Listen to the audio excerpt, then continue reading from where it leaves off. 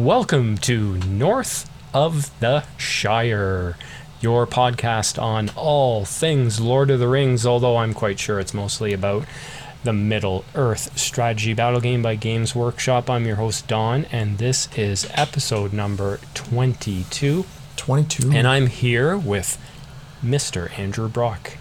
How are you, sir? I'm doing good. What about you? I'm doing all right. No complaints here. You know, things are going well, and I guess gonna get my second shot tomorrow. You know, so hopefully Sweet. I can get out there and do some games eventually. But anyways, get my second shot. I'm told the second one for Moderna is a bit of a kick in the pants, so I'm preparing for that. All right. That's it. 2 weeks from today. You know, man hug. That's it. Bring it in. That's right. 2 weeks from today, man hug. You know it. Yeah. So what's going on in your life these days? Work. It's all about work, and it's Always so is. boring. I don't want to talk about it anymore. But yeah, crazy, just mental. You know, you've been going down that road for months, and you know, I've spent a lot of time off work last year and slow at the beginning of this year, and now we're making up for it. It's just crazy. But as for the hobby, I actually played another game this past weekend. Yeah, so I've now played 2 games. Pretty exciting. So Chris and I kind of had a second game, seeing as we just botched the first one so bad, and we like totally forgot all the rules, and you know, it was just a disaster. So Yep. he wanted also to have another game with his it's not the Survivors of Lake Town, it's just The what is Army it, of like Lake Town, I believe. Army of Lake Town.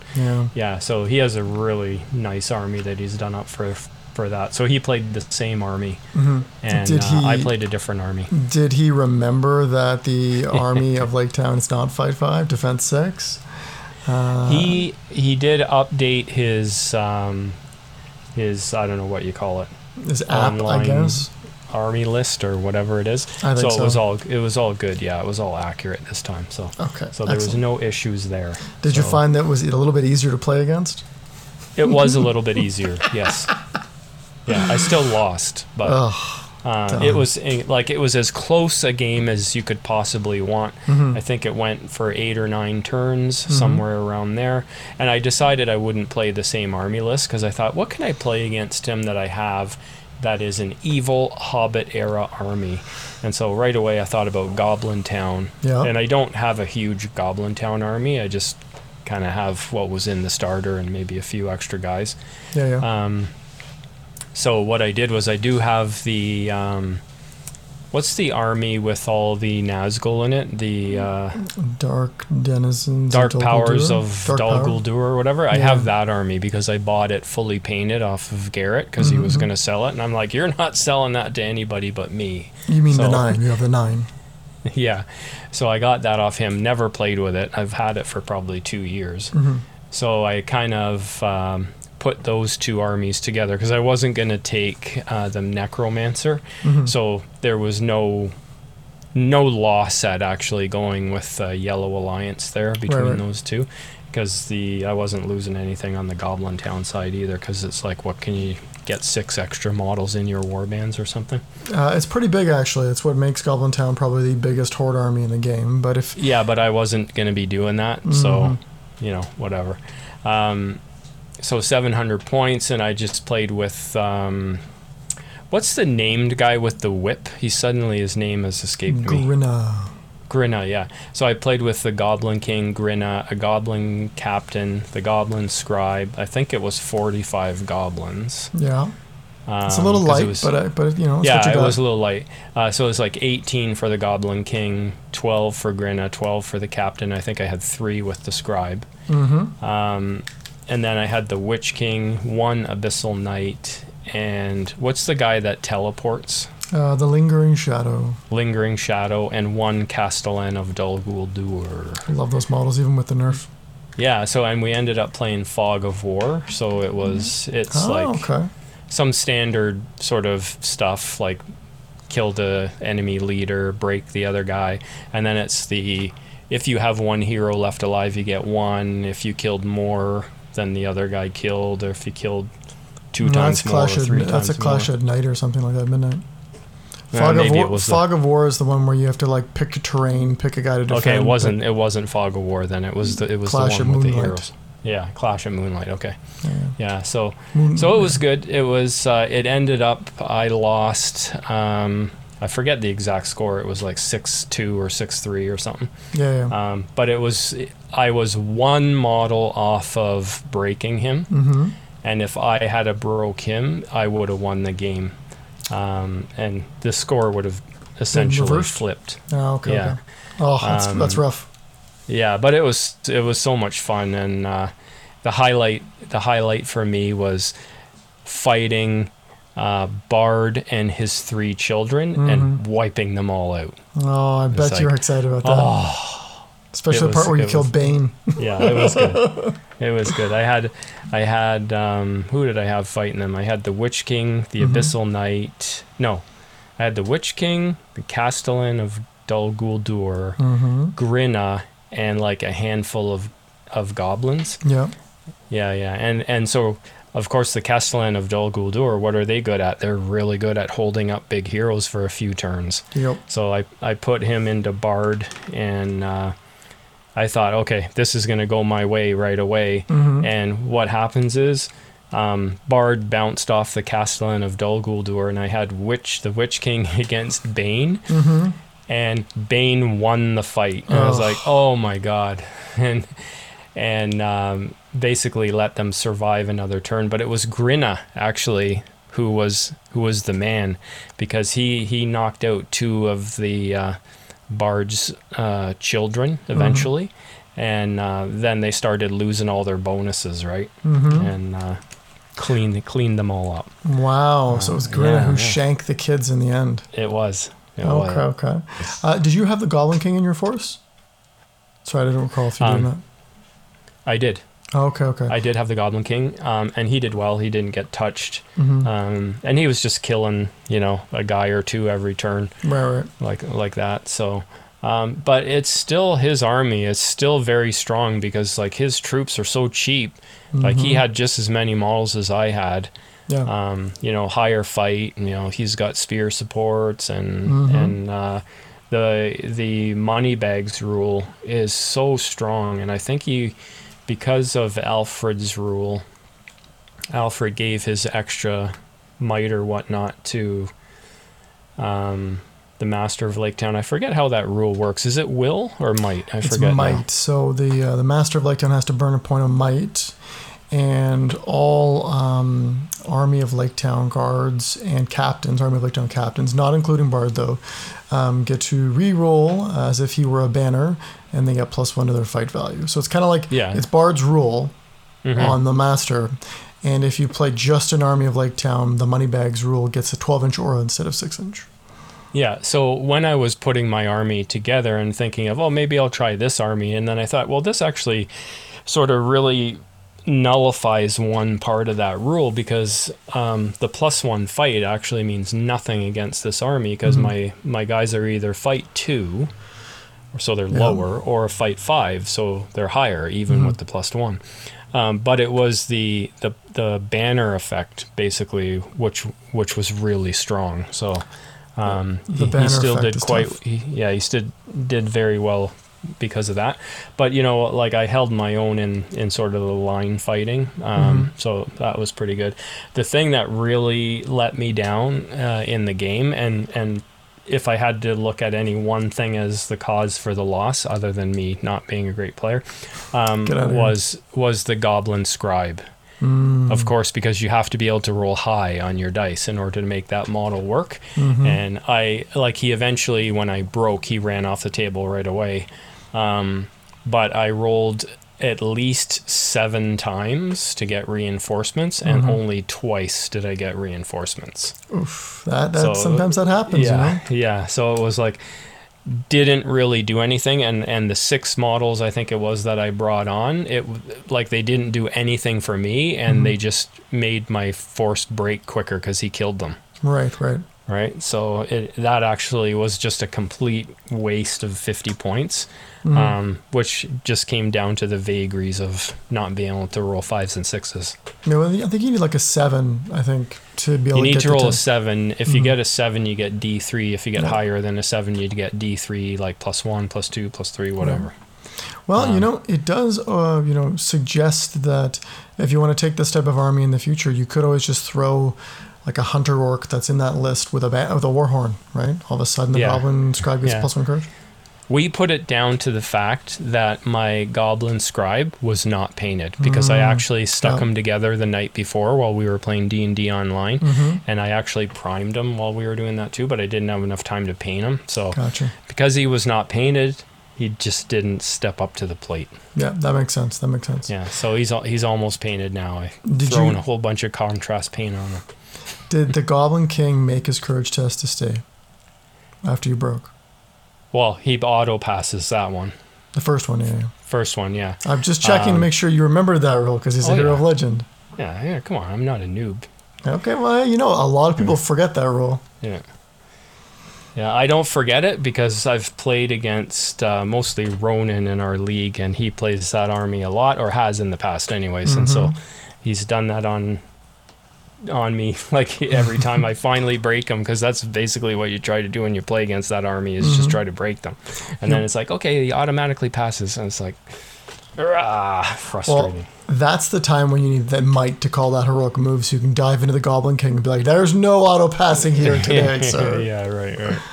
So yeah, but it was really good again to have a game. So it just felt we were gonna play on my patio. I was all ready to set it up, but it was just threatening rain. So I'm like, "Are you okay playing in my kitchen if I set it up on my kitchen table?" And my wife wasn't home, so it was just me and him. He's like, "Yep." It's like, so we played on my kitchen table. Both of us have 2 shots in way over 2 weeks. Blah blah blah. So. Yeah, of course. You're both fully vaccinated. You both understand that there's extremely minimal risk. So yeah. So it was good, really good to have another game. Yeah, and for that game, I actually painted my last 2 Goblin Warriors. So I now have actually painted a model, 2 of them, in fact. Oh my God.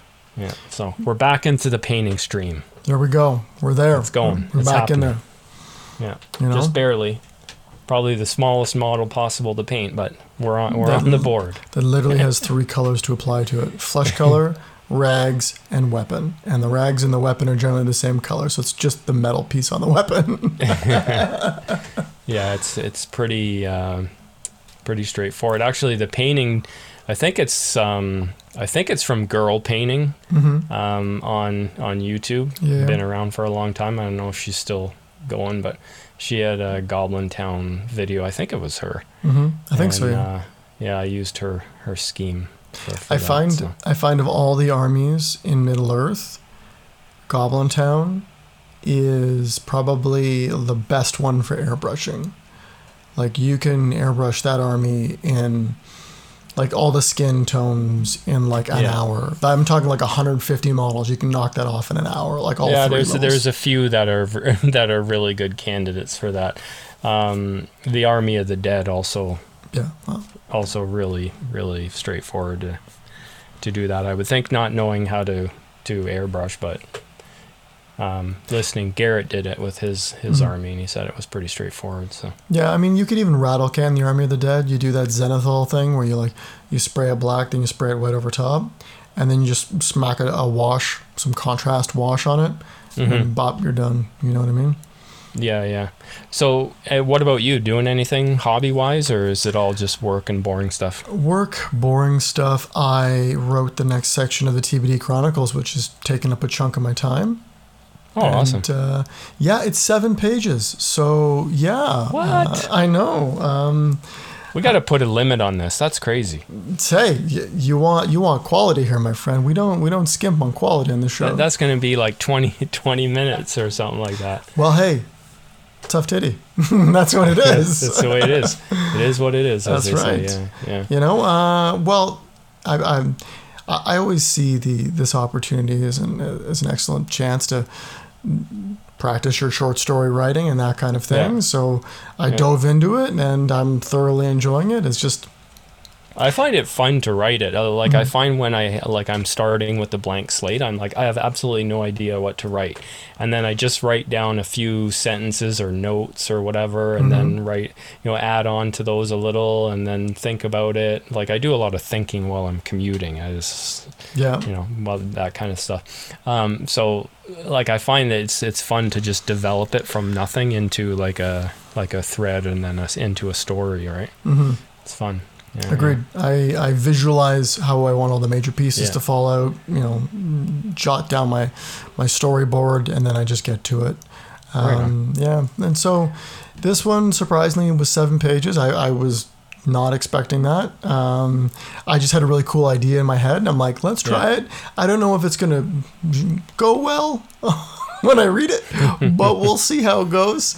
We'll see. So if we see the retention rates on this episode drop to garbage after I start reading, we'll know it did not go well. Still waiting for a comment on the TBD Chronicles.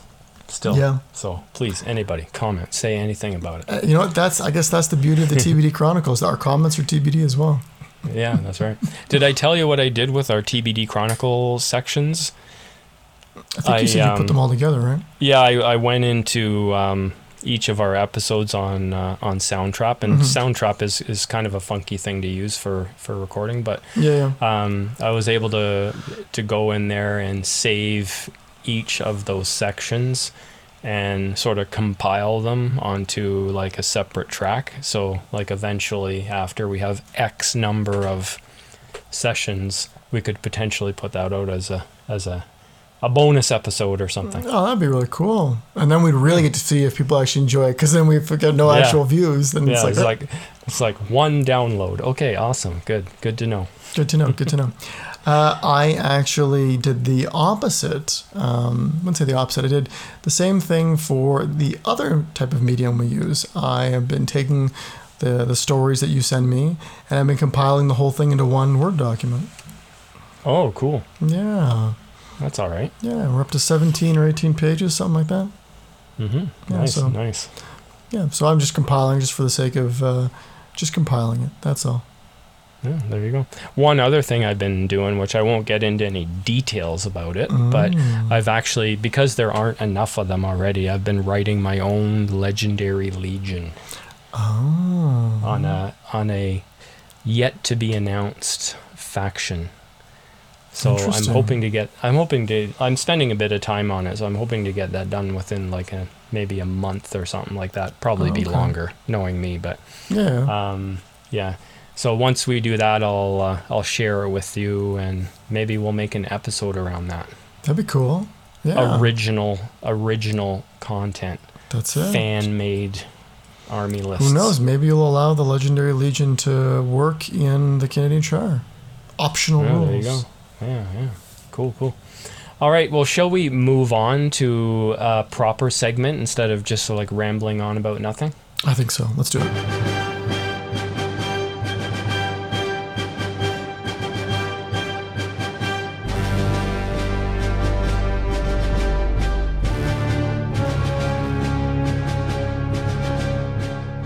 Let's talk about micro warbands. So this is going to be a little side tangent to our army type series, because it is an army type, but it is it's very limited to like certain factions in the game, wouldn't you say, Andrew? I would. This is bonus content. Yeah, it's bonus. It's bonus content for the army type series. Like, to me, you've got, there's others, but I would say your main factions for the micro warband are Minas Tirith, Mordor, and of course Isengard. And that's where like I first heard about this on the Green Dragon. I know many years ago Kylie was talking about micro warbands, and she was specifically talking about Isengard. I don't think it was necessarily an original idea, but certainly it was the first person to actually talk about it, and it's where I actually first heard about it and sort of started thinking about it as an army, and realizing, hey, I actually do that with a few of my warbands in my Isengard army, but maybe not necessarily the entire army. Yeah. So when I think micro warband, I actually was introduced to this idea. Like I've heard about it at Green Dragon, but I've never really seen it in play. So it's sort of out of sight, out of mind. No one ever runs it up here until last year. Don ran it at the last tournament we played in, and I watched him play with this list, and I became so enamored. I'm like, this is like the coolest thing. And Don built this list not with the intent of it doing well. He just thought it was a cool thing. He thought he could pilot it fairly well, but he didn't expect to get 4-0 at a big competitive event. And ever since sort of him playing it and me seeing him play it, I have been quite curious to know more about the micro warband list, to chat about it, and thought, you know what, why don't we make an episode and just throw it out there. So we're going to talk briefly about the micro warband strengths and weaknesses, but we're going to dive, like we've done with the heroes stuff, we're going to dive more into discussing the micro warband style with actually using an army, in this case Don's Isengard army. And I'm going to then propose an army that I've sort of been pondering, and we can bat around the ideas of it and go from there. Yeah, I've not heard the list that Andrew is going to read. And like I'll get into sort of why I decided to run that at a tournament and what I took and how I sort of arrived at that. But like, why don't we go into sort of some of the, what would you call them? Some of the trademarks or whatnot of what a micro warband is. Like, what makes a micro warband? What are they good at? So a micro warband army is, as the name implies, an army that uses lots of warbands, but they're very small. I mean, you could be expecting to see your warband size be maybe 1 to 5 models, and that could be with a hero fortitude, right? Or you could see warband sizes even upwards of 10 models, depending upon how you're building your warbands. And your warbands are highly specialized. This is not like I'm going to put like 33% bows, 33% shields, 33% spears. No, that's all gone with this. This is like, I bring a hero that shoots, and I bring guys who shoot, and that's a warband. I bring a hero that's mounted, and I bring soldiers that are mounted. That's a warband. And it might be a soldier or a hero that's mounted along with maybe 4 cav, right? So it's these small specialized warbands that really sort of focus on, from what I can tell, 4 major tenets. And we're talking about movement, and that could be infantry that has high movement, like 8 inches plus. Shooting, like we got those small specialized warbands that focus on shooting, ideally holding backfield objectives, running and outflanking, that kind of thing. You've killing got horses, honesty bows, if we would. Yeah. And then you've got like the cav hammer kind of warbands, and these are always the ones where the hero has heroic strike. They're mounted. They've got a bunch of cav around them, and their job is to hit enemy battle lines, maybe even sneak around, do some outflanking, but their objective is to kill and kill hard. And the last piece is the anti-hero piece, and that's kind of critical to the micro warband, and that is some mechanic in your list that allows you to lock down their big hero. And that could be through spells, it could be through shooting, like i.e. Legolas, being able to take out that horse, or it could be something like a character with heroic defense, right? So you dive into combat, you throw the heroic defense down, and all of a sudden you've just stymied that big hero. Which the whole or even just having like an overwhelming amount of might and lots of strike. Exactly. Even that can deal with some heroes. Agreed. And so what are your thoughts on that? Well, like for me, when I build this army and I'm thinking micro warband, like you're getting into like, highly specialized warbands and whatever. And I guess I do that when I put my list together. But for me, it's kind of like, okay, I want to take a lot of heroes with a lot of might and maybe some funky abilities. But basically it's like, I'm going to pick like a hero and his 3 best friends who are warriors, and then you kind of pick the next hero and his 3 or 4 best friends, right? Or whatever number you choose. That's kind of how I go about it. For me, doing the Isengard list, it was so easy to build, but essentially you're bringing quite a few strong aspects to the build and it's kind of just comes along with this type of build. And one of them is like big drop advantage, because you have micro warbands, you have a lot of warbands. So again, you're going to have drop advantage during deployment. That's a huge one. And because, like you said, you're taking all these highly specialized warbands with like movement, shooting, blah, blah, blah. Usually you have good board control, or you can control parts of the board as well. And I think one of the main things that's very different about this army is like a lot of the time when you play this game, it's like my battle line it contacts with your battle line, and then it's like grind fest, and then the heroes do stuff like heroes kill other heroes, or they kill a lot of warriors or whatever. But generally it's like a lot of games are two lines of warriors impacting with each other, right? And it's just comes a grind. But with this type of army, that doesn't really happen nearly as often because, well, you don't really have that type of army. And also because you have like micro warbands and they all have heroes with them, it kind of becomes a decentralized army that's not really focused in one area of the board necessarily. Like it's a really good army type for going for different objectives on the table. Yeah. It's because the beauty of the decentralized warband style is that because you're everywhere and you're everywhere in sort of small categories, those big shield wall armies, they don't know how to maneuver to attack you. So if they've got shooting, they'll just sit there and shoot.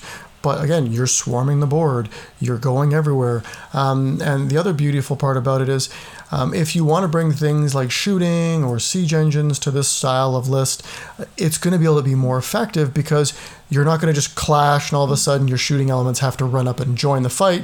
No, there's always going to be opportunities because this style of list does not want to do the line-on-line clash.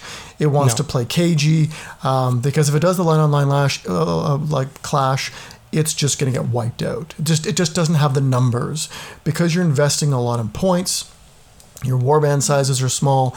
You're bringing gimmicks. You're bringing different sort of special abilities and rules to sort of accentuate those warbands. All of a sudden, your warband size for maybe like a 700 or 750 point list is like sub 30 models. And so you have to be very careful about that.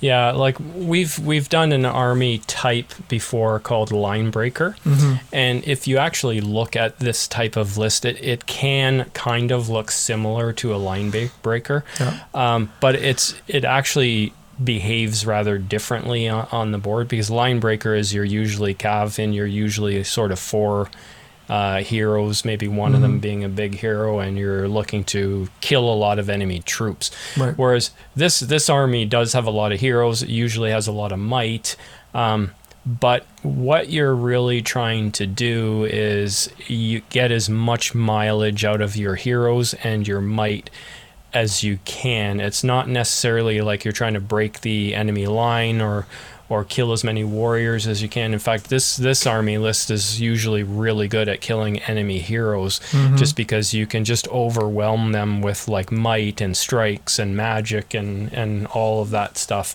But like, I don't know, like I know you play board games alongside me and our other buddies. Like in a lot of board games you play that have actions, like you have 4 actions in your turn and you can do all these different things. The biggest thing you always go for in these games is additional actions. So while everyone else stays at 4 actions, you get 5 actions or 6 actions, right? Everyone always goes for that because it's a multiplier. It makes you gain ground a lot quicker. And that's kind of the way I sort of rationalize this with all these heroes and might and heroic moves specifically, or heroic combats rather. And what it is you have a guy in your army list and he's a hero and he's better than the average Joe, right? He's got higher fight, he's got higher strength, he's got, whatever. And basically what you're trying to do is use him more than once in a turn. Yeah. Right? And if you do a heroic combat and you kill your opponent and you move into another combat, you're now using that hero twice in a turn. And hopefully in both of those combats, you're going to win and you're going to kill, right? And if you do that with like 3, 4, 5 heroes and you do that 2 turns in a row, that is a huge multiplier in this game. Yeah, I 100% agree with you. And the beauty about this idea of small warbands, heroes that can punch a lot above their infantry's, punch above their waist, if you would, when it comes to fighting infantry. Above their weight class. That's above what you're their looking weight for. class. There we go. Punch above their weight class when it comes to fighting against infantry is that even though you might have a small, like 4 or 5 or 6 unit little micro warband running up the table, if it hits like an outflanking piece, if it hits the corner of a battle line, it's going to do more damage than you're expecting it to, because that unit's going to have a hero that's going to call hero combat. It may or may not be mounted. This is not a requirement that you do not need to have mounted heroes in this style of list. You just need to have heroes. But the other beauty is surprise. This type of list has so many different strategies, so many different maneuvers that your opponent's going to be guessing, how does this list work? How is this competitive? And so they're going to try to guess what you're going to do. But the beauty is you can roll up on them, let's say on their right flank, and all of a sudden they shift expecting a charge, and then you just back away. And they're like, oh, nothing's happening. But the rest of your warbands are doing stuff. They're moving, they're grabbing board control, they're shooting at this massive shield wall, or they're shooting at this mobile army type. And all of a sudden, your opponent has to say, how do I fight an unconventional force, which is exactly what a micro warband is. Yeah, and again, I'll give Green Dragon credit for this. One of their terms is burnout, and that is where you have like a cluster of heroes, and they all use their might all in the same turn, right? There's like 3 or 4 of them calling like heroic combats, and you're using might to kill. You go through your might.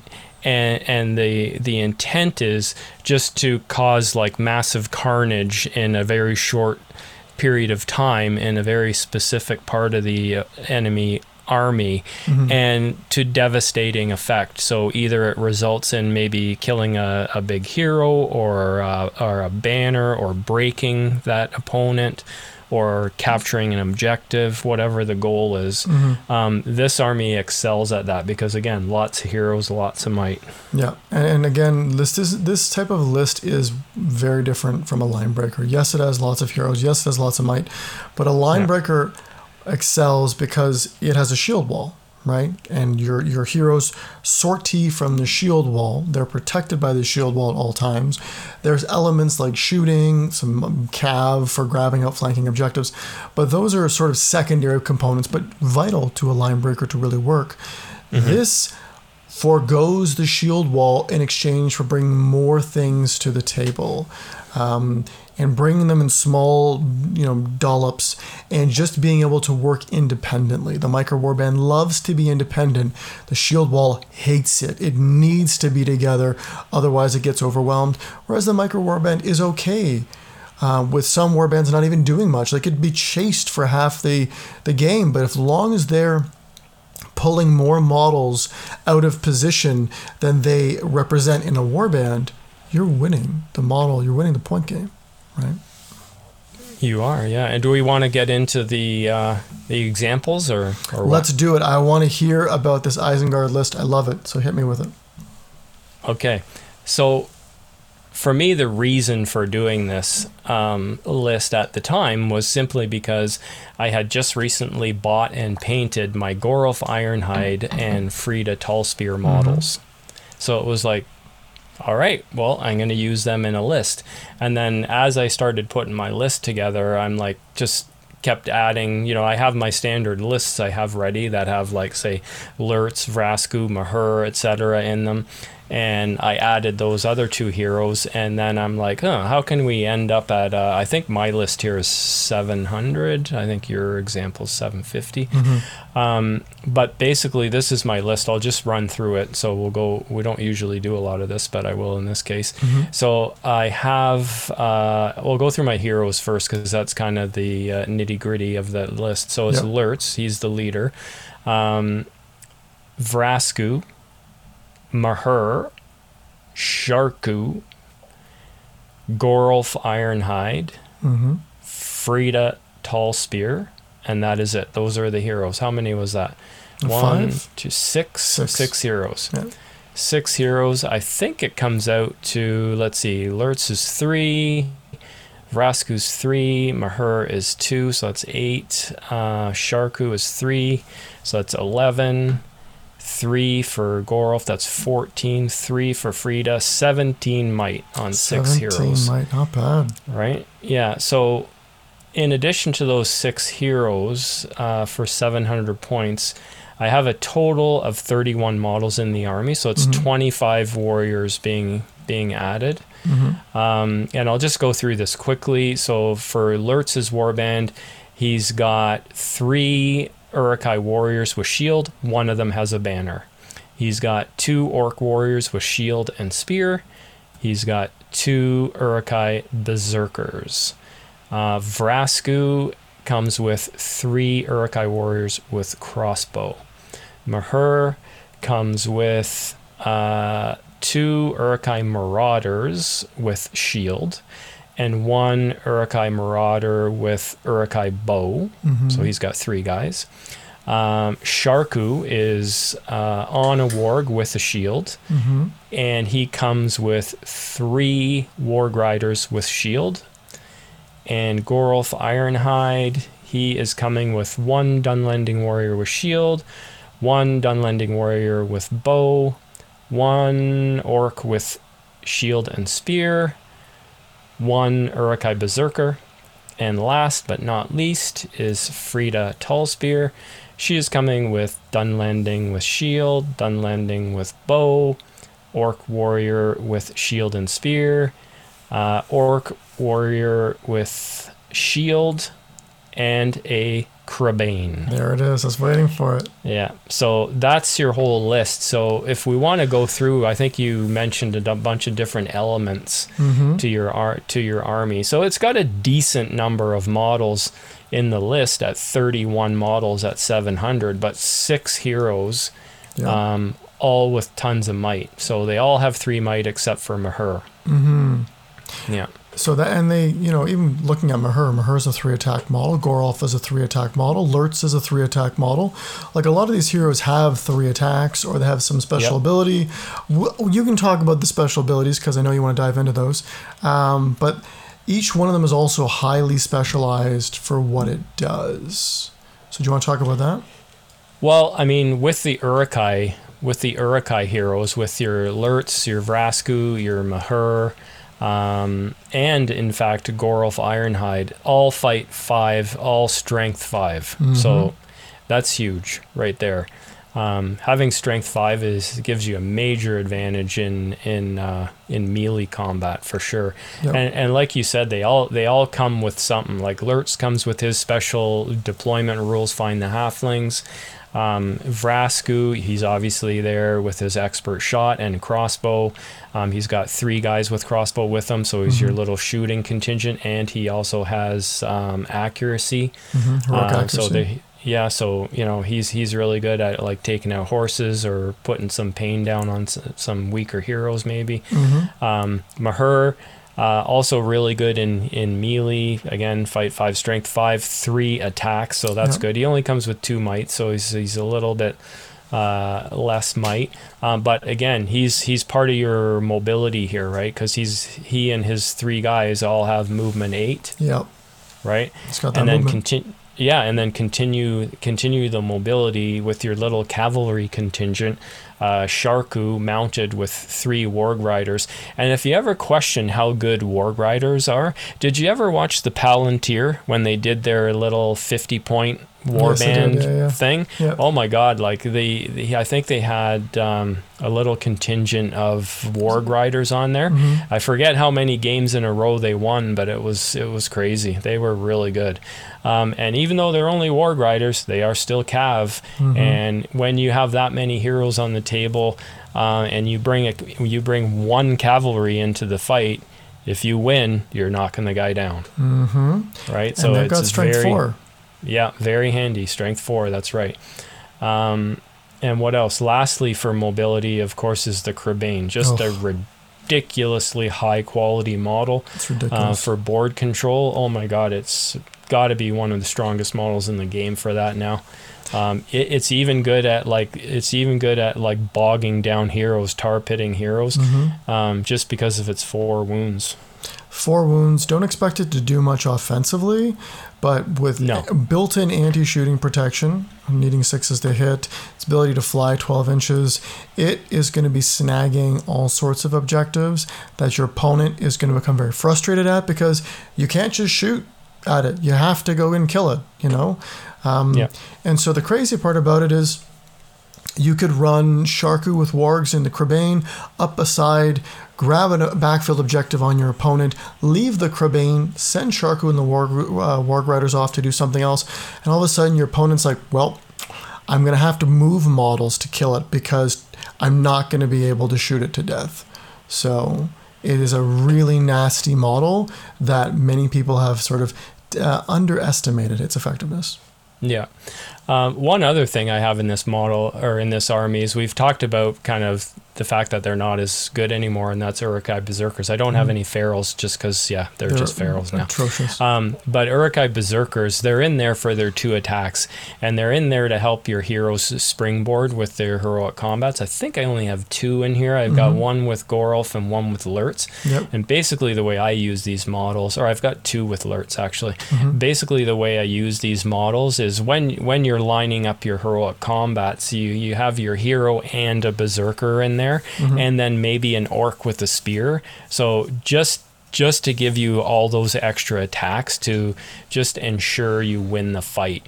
And then once you won the fight, you've got all of those attacks to kill your opponent and then move on. And then when you do move on, you're moving on with not only your hero but a Berserker. So then you can like potentially add those into another combat to give you an advantage, or like maybe remove a spear support with those models to, remove an advantage from your opponent. I mean, the beauty about the Berserker also is 1 or 2, they're not as great as they used to be, but 1 or 2 in your list, it does exactly what Don's talking about. But what it also does is when you're getting close to break, that is the one model you can almost be sure is going to stay on the table. So if you needed to run onto an objective and you're broken, Courage 7, you're going to be failing it only on Snake Eyes. So a 1 in 36 chance of bolting, which means when you put that model on an objective late game, it's staying there unless someone kills it. Yeah, for sure. One other thing I've got in the army, like not including the Warg Riders, I do have 10 warriors with shields. So like having shields in your army is really good too, just because of the shielding rule. Like when you're outnumbered, you're just trying to hang on and whatever, while your heroes kill, you shield with your warriors just to hold up your opponent. So it's not really enough to like form a shield wall really, but it is enough to sort of have a speed bump for your opponent to have to deal with. Well, I mean, shielding is one of the best rules in the game, right? Because it allows you for a turn, maybe 2, to get big. What I mean about getting big is a smaller army, if it needs to in critical moments, can get big by sending 5 or 6 guys with shields to tie up 2 enemy units apiece, right?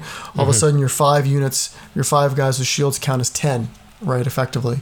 And all of a sudden now you're allowing your warriors to say, okay, this is your turn to blow some heroic combats, to kill some guys, and let's get those numbers, that number discrepancy down to a level where you start having the advantage. And if you have to sacrifice your 5 guys with shields to do it, then that's what you do. Right, right. What about shooting? What do I got in here for shooting? I've got, you can keep count of this. I've got Lurtz with his bow. I've got Vrasku with his crossbow. He's got 2 shots. I've got 3 crossbowmen with him. I have got 1 Uruk-hai Marauder with Uruk-hai bow. I have nothing with Sharku. I've got 1 Dunlending warrior with bow with Gorolf. And I've got 1 Dunlending with bow with Frida. So those are my bows. What do I have there? You have 4 bows and 5 crossbows. That's a respectable number of models. Yeah, it's enough. It's enough to do damage and threaten, right? I mean, you said yourself, like, your army size is about 31 models. You've brought pretty much 33% bow limit. So you've sort of checked that off. You've got crossbows, which are very strong, strength 4, 24 inches. And you've got a small enough little contingent that 4 crossbowmen, including Vrasku, is small enough that you can sort of set them up in a way that gives them maximum field of effect. Your opponent's going to have a really hard time avoiding shooting at them, or you know what I mean? Like how sometimes when you have like 10 or 12 crossbows sitting there lined up to shoot, your opponent all of a sudden shoots down the side and half your crossbows are in a line of sight, or if they're shooting through their own guys. Right? Yeah. With this small warband, it can hit everything. You can't avoid it.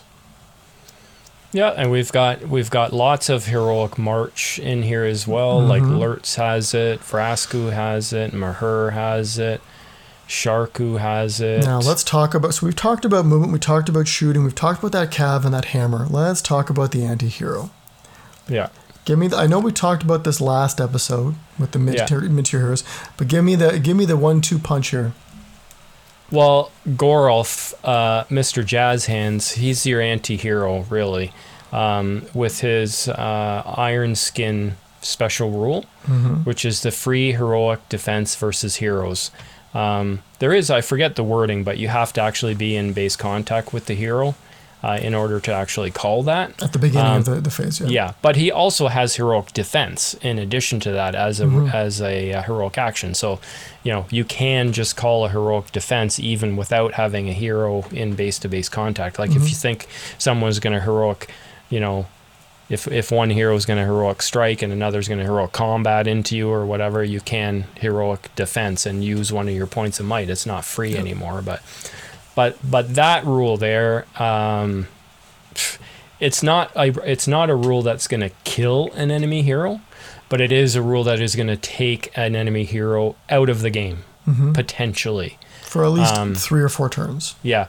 Like your opponent has to be very aware of that rule and actively try to avoid that situation. Yeah.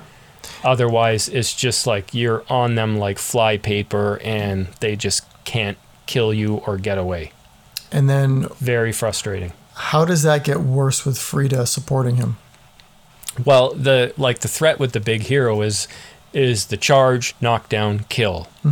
Like most mid-tier heroes end their careers that way, right? They get charged by a hero that's mounted. Yep. Done. Killed in 1 turn. So Frida Tallspear, no surprise to everybody, she comes with a... Tallspear? Frida Tallspear, yeah. She comes with a special rule, Readied Stance, which basically removes the advantages of being mounted. Removes and I your believe cav bonuses. She has to be supporting, I think. I'd have That's to correct. reread that rule. So if she's supporting him, and your opponent charges Gorolf. Because she's supporting him, it removes any cav charge bonuses. So no +1 attack, no knockdown, no. I'm pretty also sure no lance bonuses. So these are all big things to lose out on. Yeah. And we talked about Gorolf going heroic defense. Gorolf is still fight 5. He's still strength 5. He's still 3 attacks. And when he goes heroic defense doesn't matter, so he just piercing strikes up to strength 6. So if he wins the fight, he's a strength 6 dude about to hit your hero. Yeah, that's true. Very good point. Yeah. The thing with Frida, too, is like one of the big weaknesses with all of these heroes, guys like Lurtz, Vrasku, Mahur, they die so easily to like a charging mounted enemy hero. So, it's not like Frida has to be glued to Gorolf's side the whole game. Yeah. She just needs to be floating around sort of near a couple, 2 or 3 of these heroes. And whichever one of them gets charged, well, you just go support them. Like charged by a mounted hero, or a mounted warrior for that matter. You just go and support that guy, and they lose all the cavalry bonus, and then you kill that model, or you take the horse out, right? Because that's the other thing. Like these models on the Dunlending side, some of them have rules that allow you to like re-roll. Does she have that now? They have. Yeah, go for the horse. They allow re-rolls on wounding horses. Yeah, and so the other nifty thing is, like she is the bane of mid-tier heroes on horses. Like the Linebreaker list exists by having 3, maybe 4 mid-tier heroes on horses with lances or some other wound modifier weapon, like a 2-handed weapon with Burly, and you have that one big tier 1 hero, right? Like the top tier hero. Her ability to just like, oh, your mid-tier hero charged into a warrior. Cool. I'm going to walk her and touch that warrior you just charged. Your 3 attack guy goes to 2 attacks because most of them are 2 attacks base. You have no cav bonus. And all of a sudden I'm rolling 2 dice to your 2 dice. And I'm going to have a banner. You're going to have a banner. And also, is Frida fight 5 or is she fight 4? Frida is, I have 5 here, but I'm not sure that is right. Let me just check my book. She is fight 5. And most mid-tier heroes, unless you're diving into the elves, are fight 5. So all of a sudden it's like that mid-tier hero has to say, I have to heroic strike to kill a warrior, because if I heroic combat, she can spend might on the dice roll she throws to that duel to win the fight.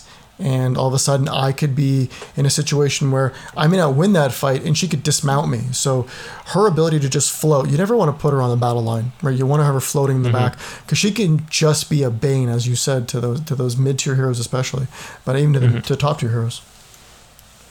Yeah, I'm just looking at her profile right now, and readied stance active. Following the battle where she sees command Frida since developed her own fighting style. Directly combat cavalry, blah, blah, blah. Cavalry. Models do not gain the extra attack or knock to the ground bonus when involved in a fight against Frida's tall spear or one she is supporting. So she doesn't have to be supporting. So she can actually be in the fight itself. Yeah. Yeah, she can be in the fight. That's really solid. And she's what, 60 points? Yeah, actually, She's this 65? reminds me. She is 65. This reminds me because in a game that I played in that tournament that I took this list, I had her in a fight against Azog had charged, and right beside Azog there was like an orc warrior or whatever, and Azog had charged Vrasku, I think it was.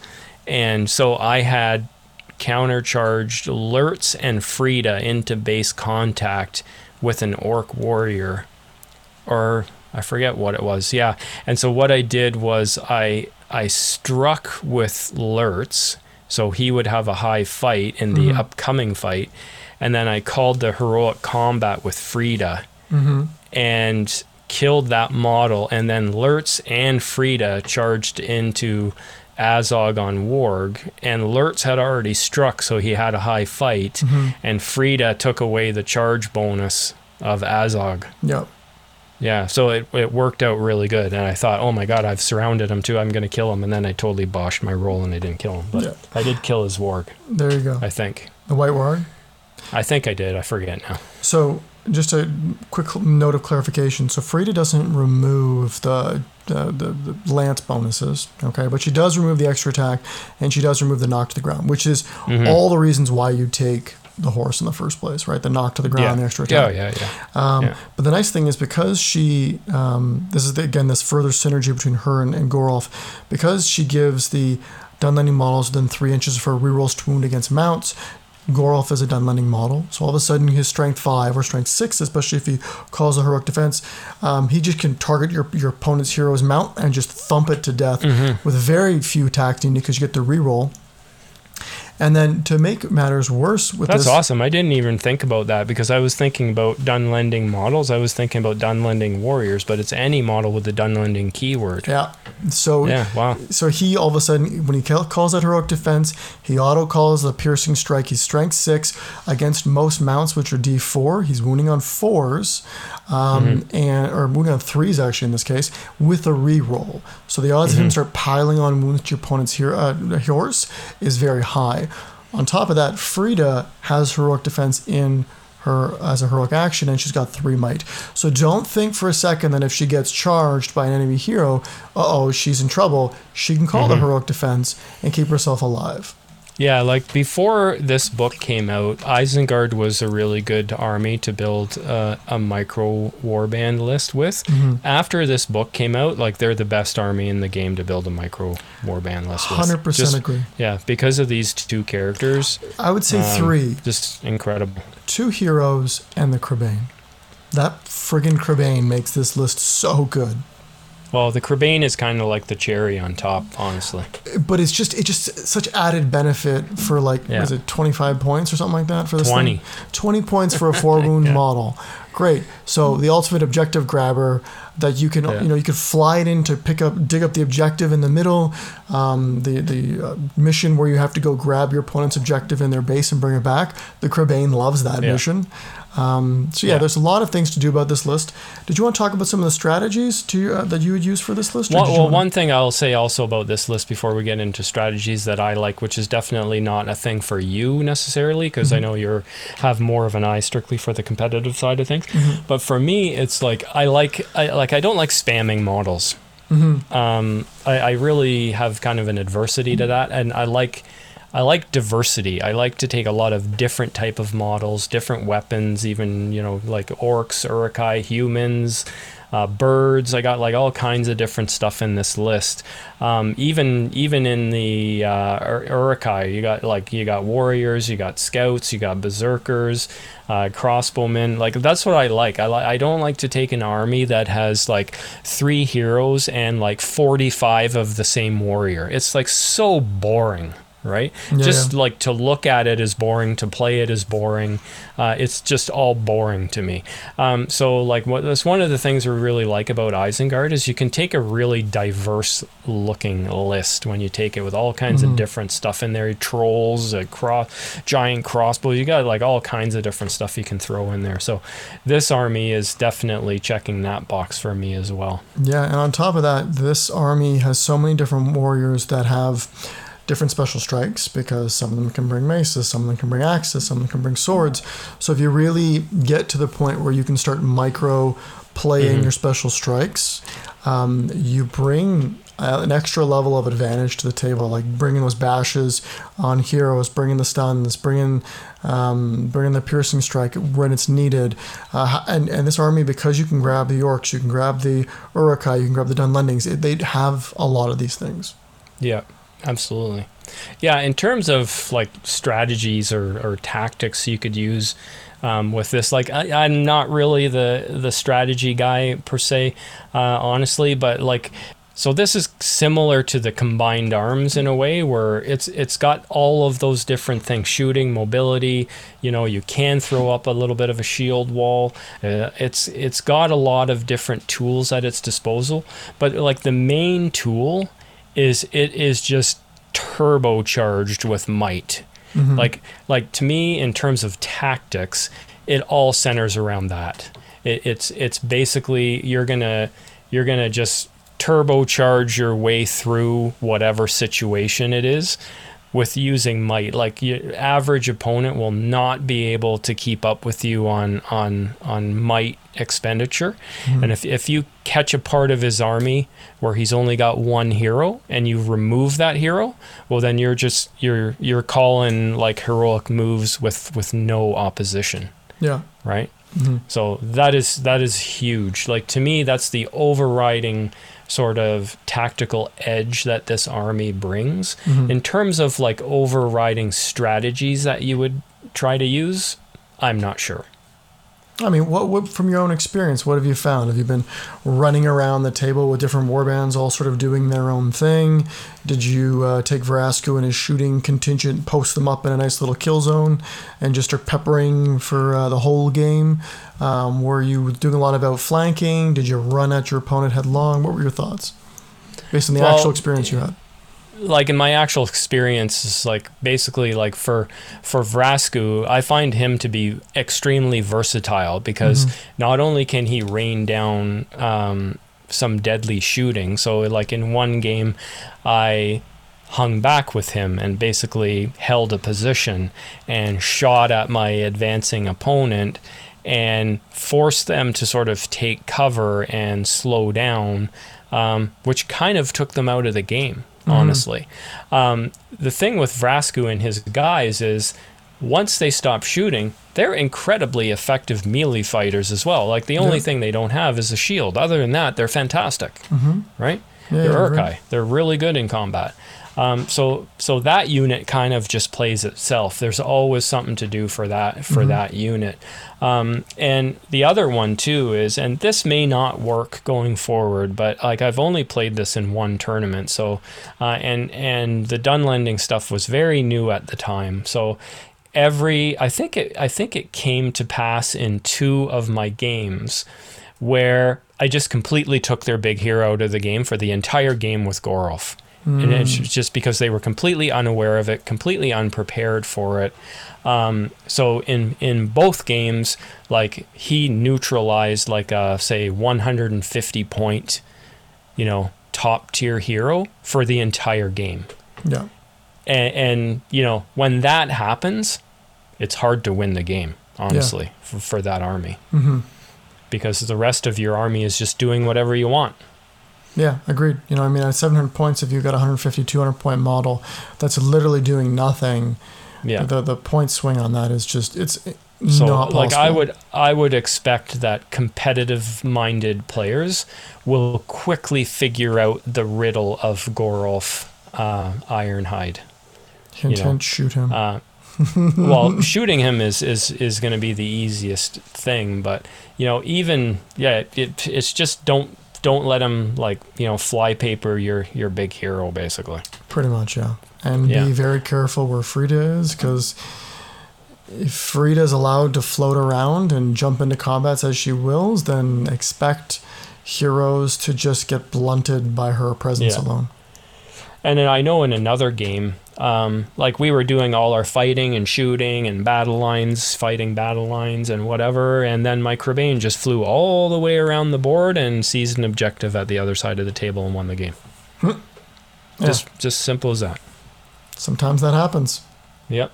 Yeah, so, and, even my little cavalry contingent of Sharku and his 3 guys, in one of my games that I played, we were having a little line fight, maybe 8 or 9 models versus, the same number. And those guys arrived and charged into the flank of the guys I was fighting and into their rear. And it was I just quickly mopped them up. So it's you got a lot of tools in an army like this. You do. That's one of the beauties of the Micro Warband. There's a lot of things you can do with it. Yeah. But it's, to me, really fun army to play. Really fun army to play, just because there's so much going on. There's so much. Might is like candy in this army, and you've got everything. You're never at a loss for something to do with this list. Alrighty, so I guess to finish up this segment, I'm gonna throw a proposed list together. I've tried my best to come up with a good list that could work. Okay. I mean, I could have gone with the Minas Tirith one. That was pretty much writing itself, but I wanted to try something a little bit different. Don has never heard this list, so we'll see what he thinks. It could be pew pew, or it could be this may have legs. Okay. Yeah. Lay it on me. Okay, so here we go. So it's 750 points. All right. It's got 2728 models. Okay. And I'll leave the rest of it, leave those statistics until I get through it. So this is Minas Tirith, Fellowship, and Rivendell, all allied together. Okay. So Minas Tirith, Fellowship, Rivendell. That's right.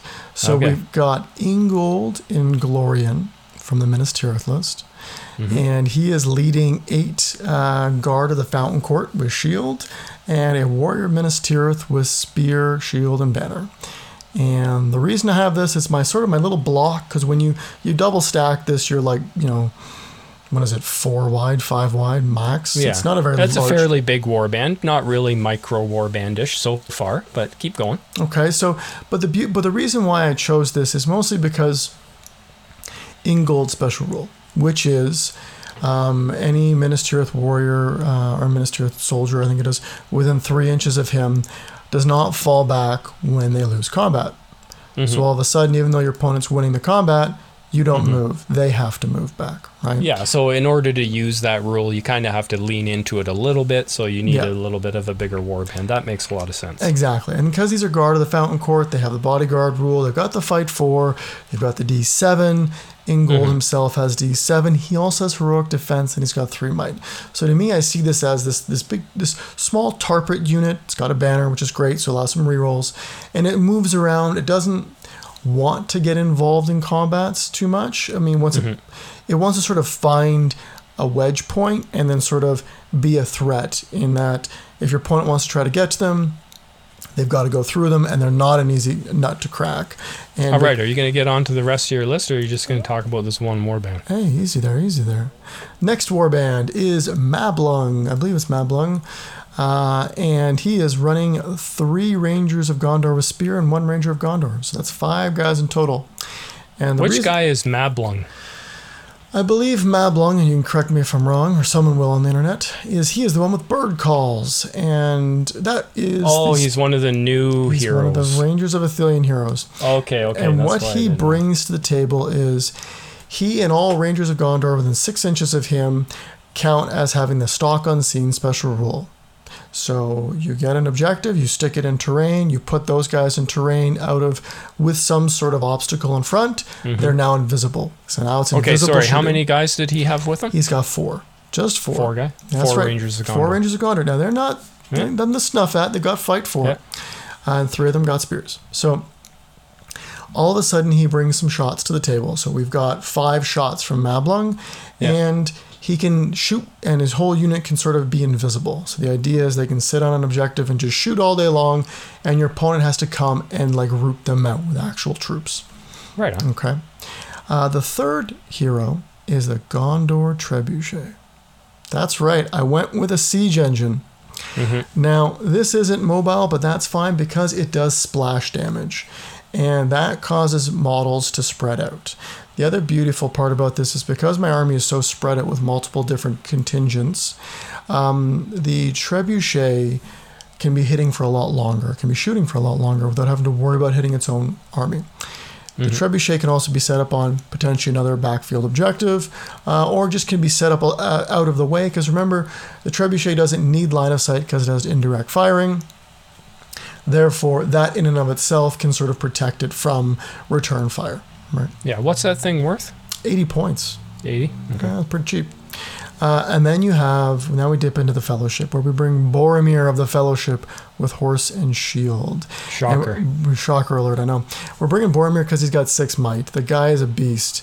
And while he doesn't have the magic protection like he would with, say, Galadriel, Lady of Light, it doesn't really matter. The guy's 105 points. He's got 6 might. And guess what he loves doing? He loves charging multiple enemy infantry because he can call his Horn of Gondor, right? Yeah.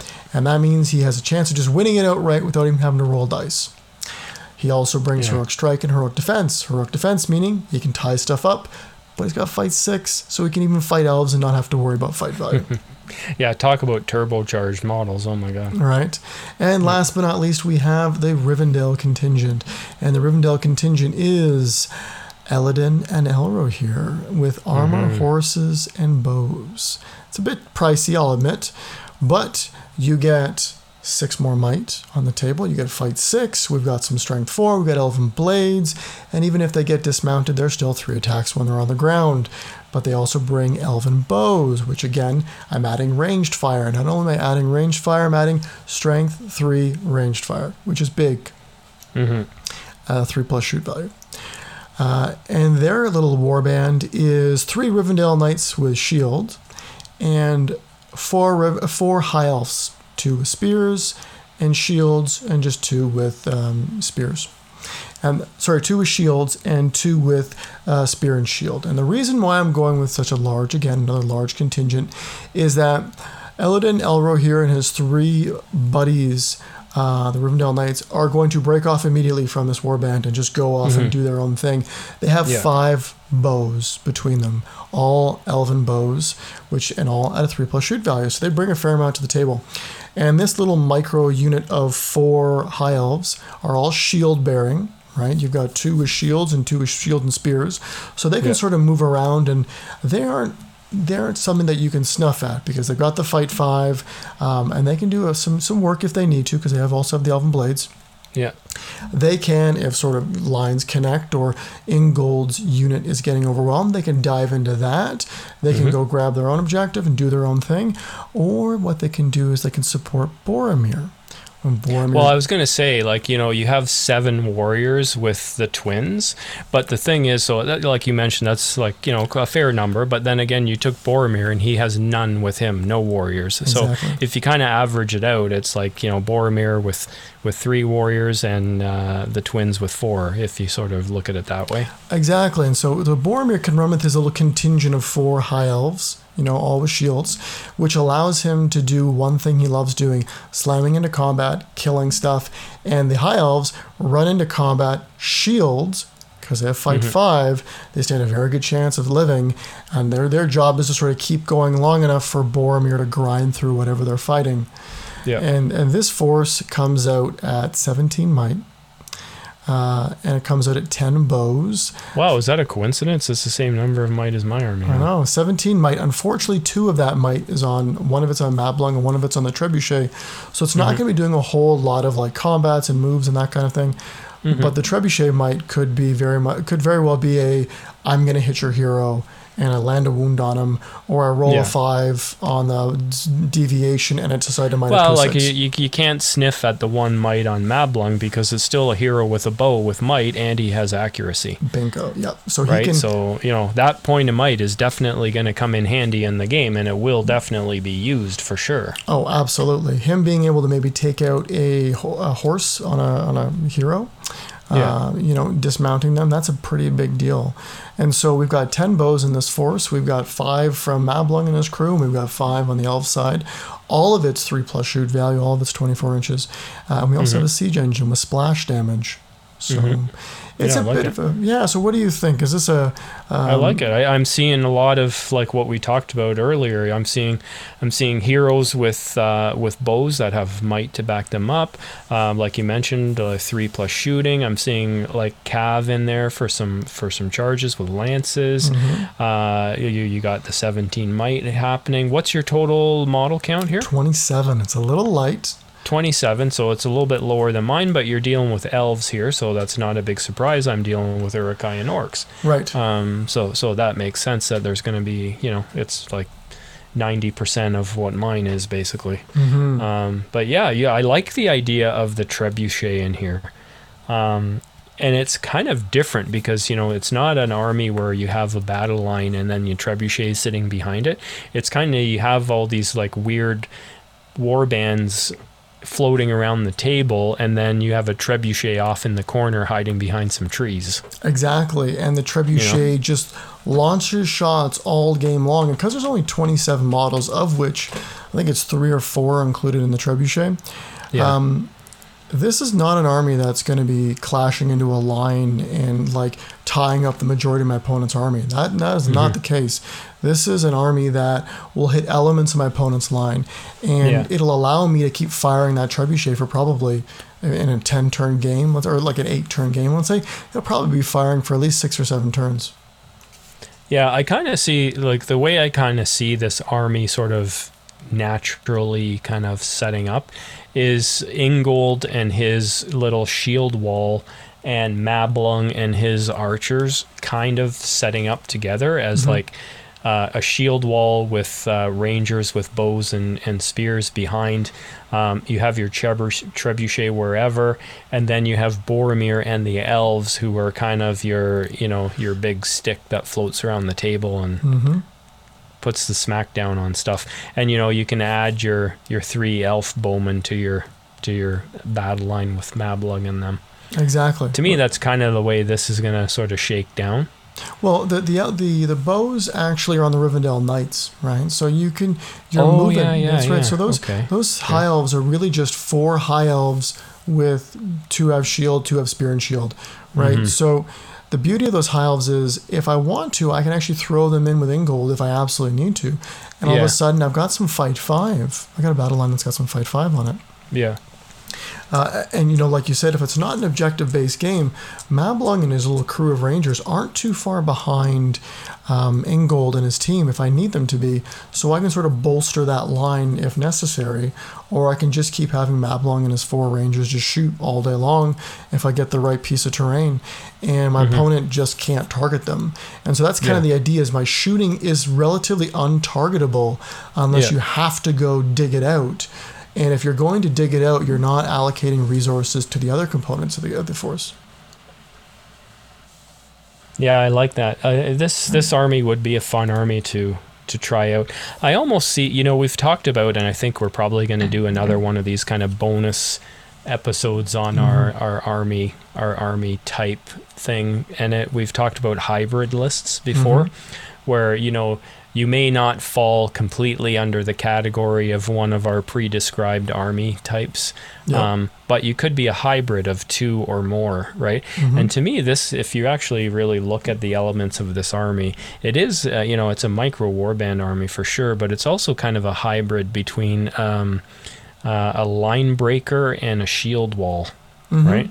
Like if you look at Boromir and the twins and the 3 Rivendell Knights, there's your line breaker, and the rest is kind of shield wall. So again, that's the beauty of the micro warband, is the micro warband has elements of multiple different army types, and so if it needs to assume another army type, even if in a minor way, it can do that, right? Like we talked about Ingold and his little line.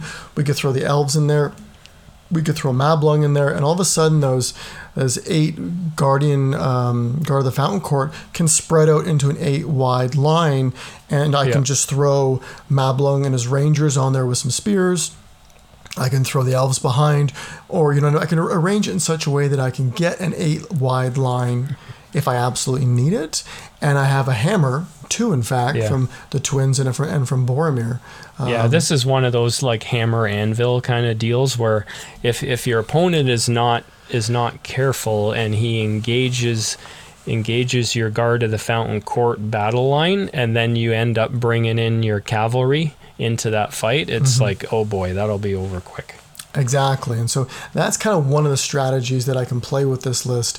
This list is also not a force that you don't want to have weak outflanking units to come against this force, because it's going to hammer those units into the ground. And if you bring really big outflanking units, like with lots of heroes and whatnot to deal with them, I can just run away and play the kiting game.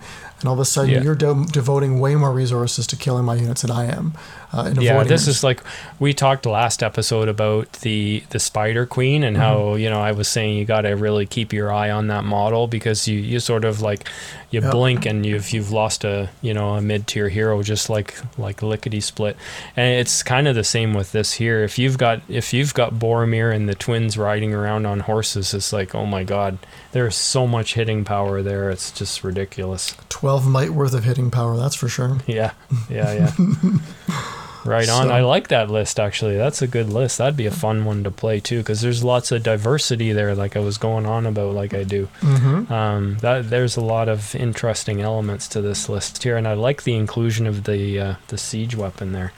Yeah, I've been listening to Into the West, and they're big into the siege weapons, and I'm giving it a second look, and honestly, a single siege weapon sitting there, and it just spooks your opponent. And I'm like, I'm okay with you being spooked, because that means I'm going to hit you with this when you least suspect it. It also means you're going to spread out. And guess what? I love it when opponents spread out against me, especially with this list, because that you can pick them apart. I can pick them apart. Exactly. Yeah, that's right. I like it. I like it a lot. Alrighty. So you have anything else? Do you want to wrap up on this one? I don't think so. I think we've rambled on about micro warbands quite enough.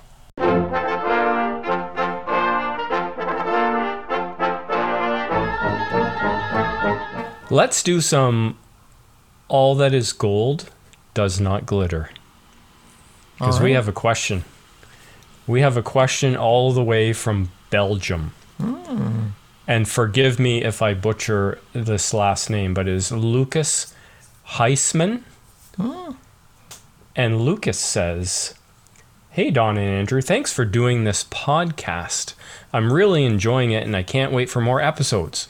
I really love the quality of the content and the audio. Such a comfy podcast to listen to." I like that. You guys make a great team. I have some questions for you guys. Which is your... And we got to not repeat ourselves on this. Got to come up with something original if we can. Okay. Which is your favorite army/list to play at the moment, and why? I don't particularly mean competitive. Okay, well, that rules you out. But really just enjoy playing because of the theme or play style. For me personally, it's Army of Thror at the moment, just because the army looks great and it's really straightforward. Just run at your opponent and hammer away while having some solid tricks up your sleeve. As a Lothlorien player, I really like the theme and looks of the army, but I find it to not be so competitive on its own. What would you guys change or add to make it a more competitive army? Hashtag a horse for Celeborn. Hashtag rework the Stormcaller. Thanks again for the great podcast and good luck. So there you go. He's got a couple of questions in there. One about Lothlorien, what to do to make it better. And basically, what is your favorite army/list to play at the moment and why? And he's not talking competitive. He's talking, let's go with play style for you. Well, okay. So what's the favorite list that I love to play that's not competitive? Well, we both know that I struggle at trying to actually play anything that doesn't involve winning. But actually, I do enjoy playing Moria. And more specifically, I do enjoy playing straight up Goblin spam with the Balrog. I just love moving around the Balrog. I mean, I don't expect to win, although the Legendary Legion just came out, so that might change things. But I just have fun. I'm like, ooh, super cool monster, because you never get to play with those in any competitive event, because most of the time they're garbage. And yeah, it's just a lot of fun. You know? And I think the last time I played, I lost 3 games or something. Yeah. That new Legendary Legion too is like, it does make the Balrog like a way more effective and way more fun model to play. A lot more you can do with it. So agreed. So that's cool. Yeah, I like that answer. What about you? For me, I would be repeating myself ad nauseum if I just gave out my normal answers. So I won't. And instead, I will kind of put a different spin on this question. And I will say, what army do I plan on playing? I haven't started playing yet because we haven't really started, per se. Of course, the army that I'm building for our sort of army challenge, which has really been gone quiet for the last 4 months or so. I know. Yeah, and that is the Army of Dunland. Really looking forward to playing that army. I don't think it's very particularly competitive, but I do want to try playing that army. It's new, so to me it's kind of exciting. Also because like I already owned a good portion of the army, so one of the things I like to do when building an army is like I like to play with my toy soldiers that I already own. It's one of the reasons why I sort of shy away from building like competitive, like spammy lists or whatever, because like when I buy a box of miniatures, like I want to play with all of the miniatures. I don't want to only ever play with half of them and the other half never get used. So like, you know, I've bought all the additional models I need for the list, so I want to paint all of those models that I want to play with and use everything.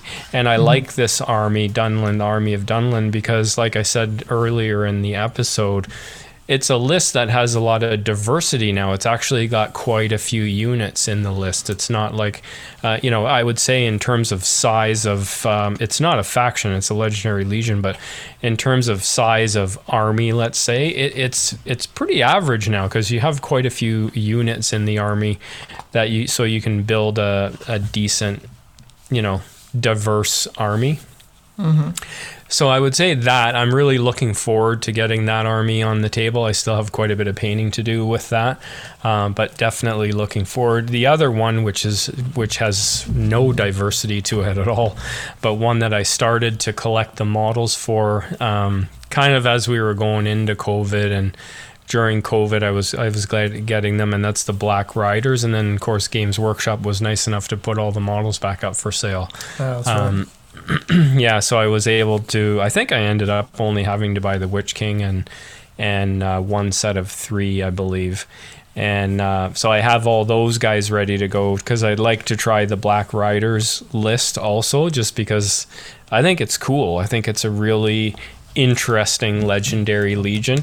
For many years we've seen people try to play the 9, like not the named 9, and it's a really hard army to play. It's unforgiving, it's not competitive, difficult to play. So with the additional rules that they've given to the Legendary Legion, I think it actually has a chance. It can definitely win games. Probably not top tier, but again, something that I'm looking forward to playing. That one for me will be a little bit more challenging, just because you're playing with however many models and they're all spellcasters. So there's a lot to remember. There's a lot to keep track of. Probably for someone like me, it's a difficult army to play. I think the biggest challenge there was the shooting component to it. Anyone who's got shooting is going to really give that army a run for its money. And really put a damper on its day. But if your opponent doesn't have shooting, you easily have the ability to just dive in and out, attacking, casting Drain Courages on heroes, casting Black Darts, that kind of thing, as character assassinations, and just diving into combat. Yeah. So I don't know. Those are 2 sort of different armies that I'm looking forward to playing, but haven't really played either of them yet. So kind of avoiding the question and answering it a little bit different, just so that I don't say, I like playing Khazad-dûm and Isengard and whatever, Angmar. Right. My normal answers. What do you think about his question about Lothlorien? Oh wow. Changes or things to add that would make it a little bit more competitive? Well, I think everybody's always like, they've got to take mounts. You have to have mounts. But the reality is, Lothlorien, they live in a forest. Yeah. Right? I mean, that's their whole shtick. They live in this massive forest. Yes, they do have cav to some degree. And yes, their captains can take cav. So I guess right off the bat, probably putting Celeborn on a horse may not be a bad thing. And then giving him Fleetfoot and Woodland Creature, just so that he has the ability to run through forested terrain and that kind of thing, and still charge with their full armor bonus.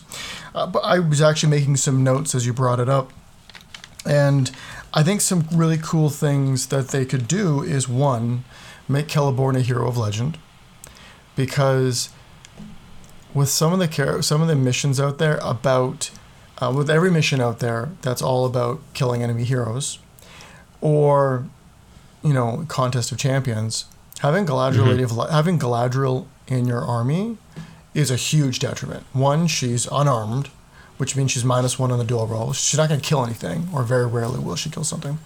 So having her in your army is like, well, if I draw a contest, I'm in a really big pickle to try and win this one. Whereas if you had Celeborn as a hero of legend, all of a sudden it's like, cool, I can take Celeborn, I can take Galadriel. They're both heroes of legend, which Celeborn should be a hero of legend. And I can have Celeborn be my leader. So all of a sudden that makes me slightly better in those character fights, right? And Galadriel... Yeah, like how can he have the rule Lord of the West and yet not be a hero of legend? Exactly, right. He's a Lord of the West. Exactly. The other thing is, I think Celeborn probably deserves maybe like a free point of will each turn, in part to allow him to cast Enchanted Blades every turn, right? Then you don't give him a horse. So all of a sudden he casts Enchanted Blades, he gets rerolls to wound more often than not, and that's kind of his shtick, which kind of leans to the whole magic component. The other piece about Galadriel and Celeborn is their warband upgrade bonus is dumb. I spend, what is it, +1 point to give a Courage 5 elf Courage 6. That is the dumbest upgrade. It's a waste of points. So what they should do is they should change it. So for example, Galadriel's, because the army bonus is magic resistance, Galadriel's bonus should be you can pay an extra point to all of a sudden give models in your warband Fortify Spirit. They're heroes, right? So they're not heroes. They're infantry, so they're warrior models. So they're not like they're going to go crazy with it. But all of a sudden, having half of your army have Fortify Spirit means most magic related stuff is like, oh god, that's going to be difficult just to hit an infantry person. And it plays to Galadriel's magic side. The other piece for Celeborn could be, if we're saying Celeborn is all about defense, which I'm just pitching, maybe spend a point to allow models in his warband to have the shield wall special rule, right? So all of a sudden you now have defense 7 elves, right, when they're in shield wall formation, which is pretty cool, right? Because again, it gives them flavor, right? And I think you need to incorporate some kind of ambush style rules. This is Lothlorien. Yeah, that's what I was thinking too, is that, and I know over the years in both Warhammer and in 40K, I'm pretty sure there were factions or armies that allowed you to put terrain on the table. Yeah. I can't recall the specific examples, but I just remember that from days gone by. And it would be an interesting rule for this army to have is when you deploy, you're allowed to drop like a 6-inch diameter forest or whatever, something like that. Or well, what I was thinking is you could, a la Goblin Mercenaries, say that a Wood Elf captain, right, who's a model that's almost never taken, gets essentially the Goblin Mercenary rule, where if they're leading warbands only of Wood Elf warriors, right, the ones who are defense 3, they can be held off in reserve, and all of a sudden they can appear on a piece of terrain anywhere, right? Yeah. And because they're Courage 5 or he's Courage 6, it's really reliable, right? And because they've got elven cloaks, all of a sudden they're in terrain that you just can't see them. You can't see them, you can't shoot them. And then what I would do with the Wood Elf Warrior is, I'm sorry, throwing dagger should not be 2 points on a model that's defense 3. That is ridiculous. In fact, what I would do is I would make their Elven Bow be 1 point, not 2. And I would do this because it's kind of, and I know almost all Elven Bows are 2 points, but by doing this, you're saying, look, this is a model that you can sort of throw into cover, and your Elven Cloaks will protect you, but you're still a really expensive defense 3 model. So it's kind of a glass cannon. So are you talking making like an elf bow 1 point for both Galadrim and for Wood Elf Warriors, or just for Wood Elf? Just for the Wood Elf Warriors. Yeah, right? I kind of like that idea, actually. So then all of a sudden the Wood Elf Warriors have a purpose. They can join their Wood Elf captain, they can just randomly appear somewhere, and they can set up shop, and they can immediately start peppering you with bow fire, and they can start throwing their throwing daggers.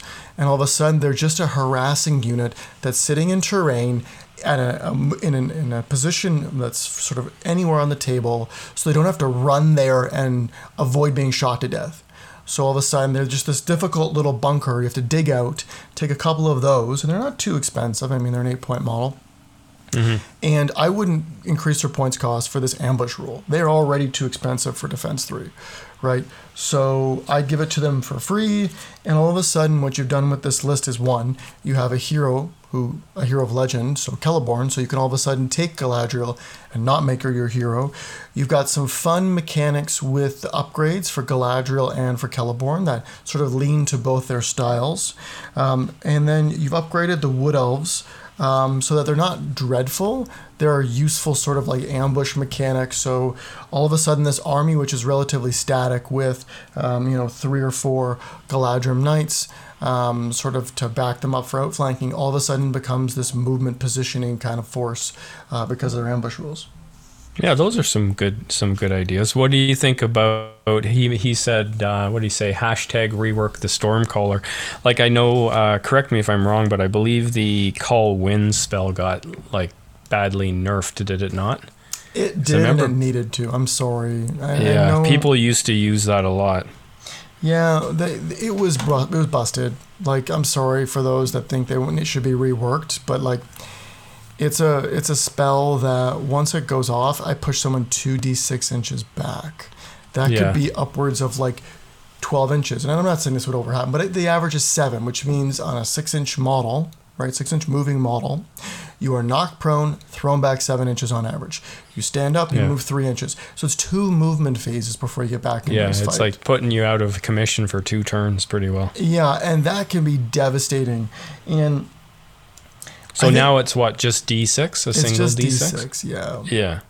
Now, I could see you reworking Call Winds to be like, I could cast it and it knocks them prone, but their movement phase is done. Kind of like how, like, a Fell Light is within you from the Deadmarsh Spectres, right? Yeah. So, like, I've buffeted you with wind, you're knocked down only D6 inches, but you're knocked prone and you stay prone, right, for this turn, right? Yeah, these guys kind of, to me, have... I think they also changed the spell, because they have Call Winds and Enchanted Blades now. I thought they had Call Winds and Wrath of Bruinen or Ruinen or whatever it is. They did, yeah. Yeah, so they lost that as well. But, like, to me, these guys are the same thing as, like, the evil orc shamans. You know, not enough spells, not enough will.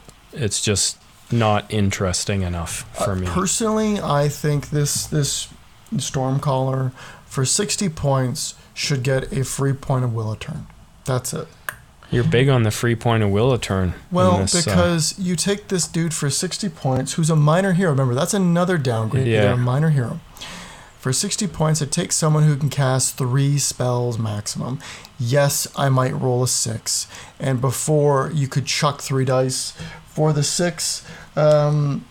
Yeah, so I can throw all 3 dice, hope I get the 6, and all of a sudden my will points are replenished. Yeah, that could happen.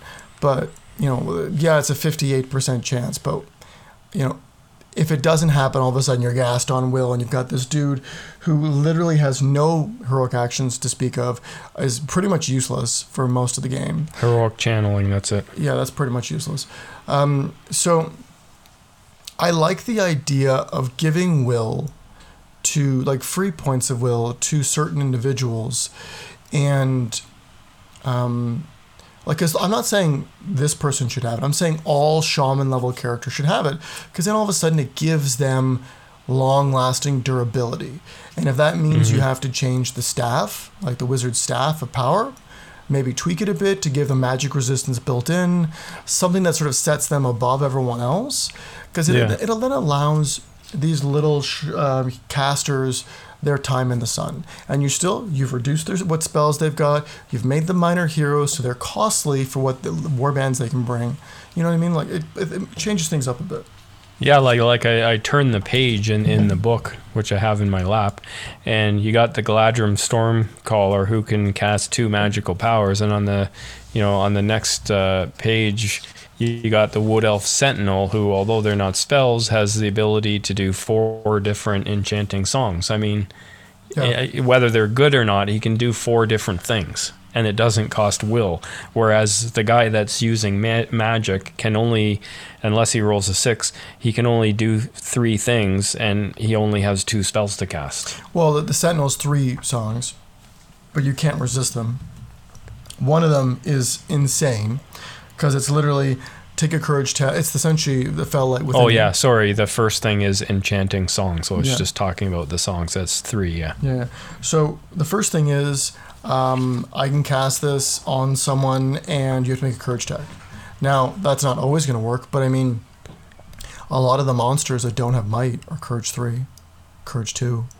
So all of a sudden, you have a chance that this 25-point model is controlling your 70 to 120 point monster, even for a turn. That's really nasty. Yeah. The other one is target-friendly model passes all courage tests for the remainder of the turn. Now, if you think about it, if someone nukes your hero with drain courage down to 1, you cast that on them, and all of a sudden they don't care, right? Yeah. So this, and the last one is that just makes the Sentinel cause terror, which isn't, it's very situational. But overall, I think those changes that I listed could bring new life into this force. I don't want to go as far as to say it needs the Rivendell Knight treatment where their cav need lances, because I don't know. Like the thing is, they're the only elven force that don't have a lance equivalent bonus, right? Like Thranduil's Halls, their army bonus allows Thranduil to get +1 to wound to pretty much all the infantry. And the cav, so all of a sudden the idea is you take Thranduil, you take some cav, everyone charges in, and your cav now have charge bonus with a lance. Okay, Rivendell Knights, they have a lance, right? They're the only elves that don't have a lance. So when you look at Rivendell Knights, or you look at Rivendell, and you say to yourself, what's the hitting power of Rivendell? Well, it's the knights, it's the heroes, right? Because they're on horses. When you look at Lothlorien, where's the hitting power? It doesn't exist, right? And so some of those changes will be very interesting to see. And maybe, just maybe, you tag on a special rule. Maybe all of a sudden Celeborn, hey, maybe his special rule instead of shield wall is he spends a point of might, you have to spend an extra point for your Galadrim Knights, and if they charge through difficult terrain, they give a lance bonus or something like that. I don't know. Yeah, this just this isn't that type of army. It's not a shock army. It's not a cavalry. An army, like you said, it's an ambush force. It's a, kind of a skirmishy force. They can form a battle line for sure, but it's a different type of army. So you can't just give horses and cavalry to every army in the game. Right. Otherwise, everything is the same. Exactly.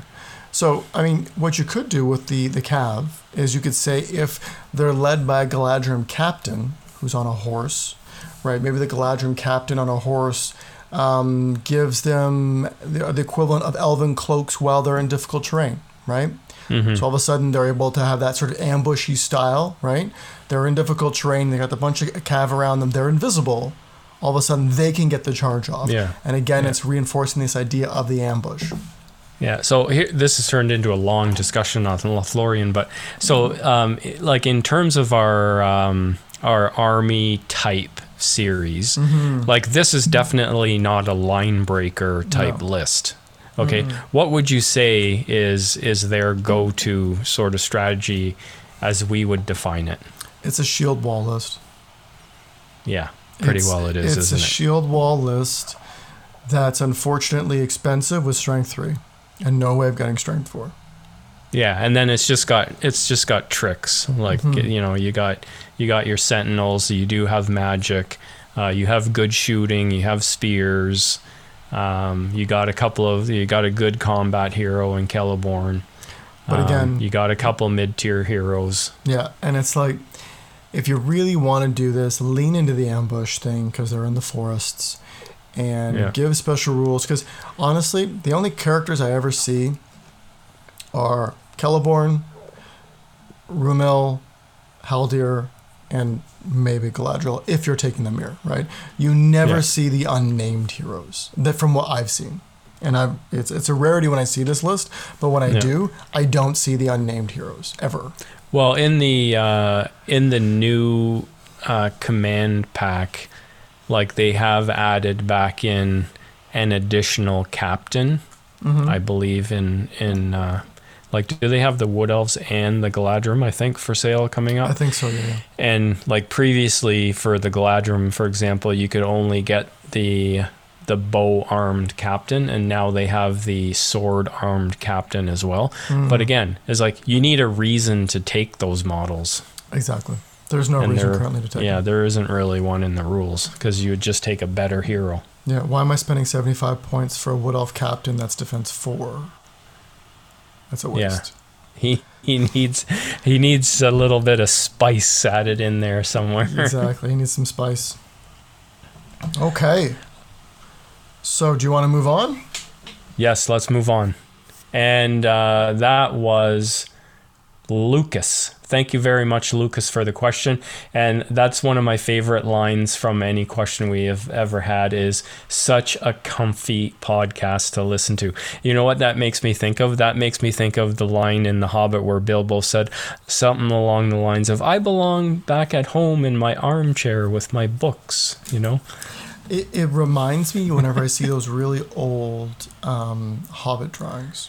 You know what I'm talking about? The aesthetic to the drawing, it just makes you feel like comfy, like you're sitting in front of a fire. Like you're in a drawing room in front of a fire with a pipe and your slippers. Exactly. That's exactly how I feel whenever I look at those. I love that. I love you. So thank you, Lucas. Thank you. All right.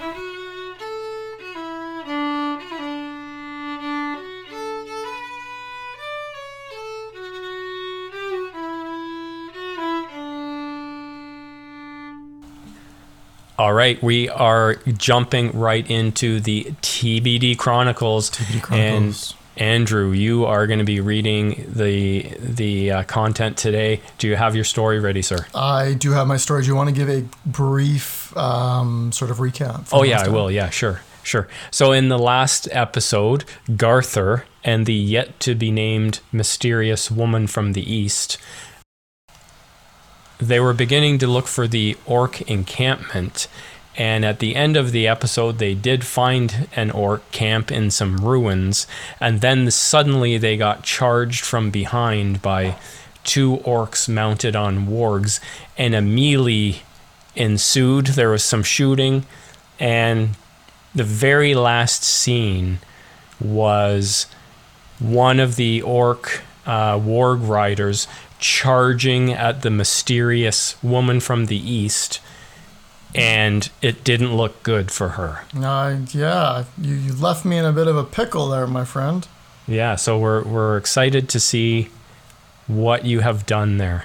Maybe she just gets killed and that's the end of the story there. That's it. It's a quick read today. It's only she dies. Yeah, that's it. It's not a quick read. This is long. You said it's. I think this is like twice as long as anything so far. So if you can't stand this story, this is the end. Thanks for joining us. See you next time. They both died to an orc tracker and an orc warg on an orc on a warg. There you go, done. All right, I will let you take it away when you are ready and finished drinking your water. All right, had a little sip of the H2O. All right. A smile grew on the orc's face at the prospect of an impending kill.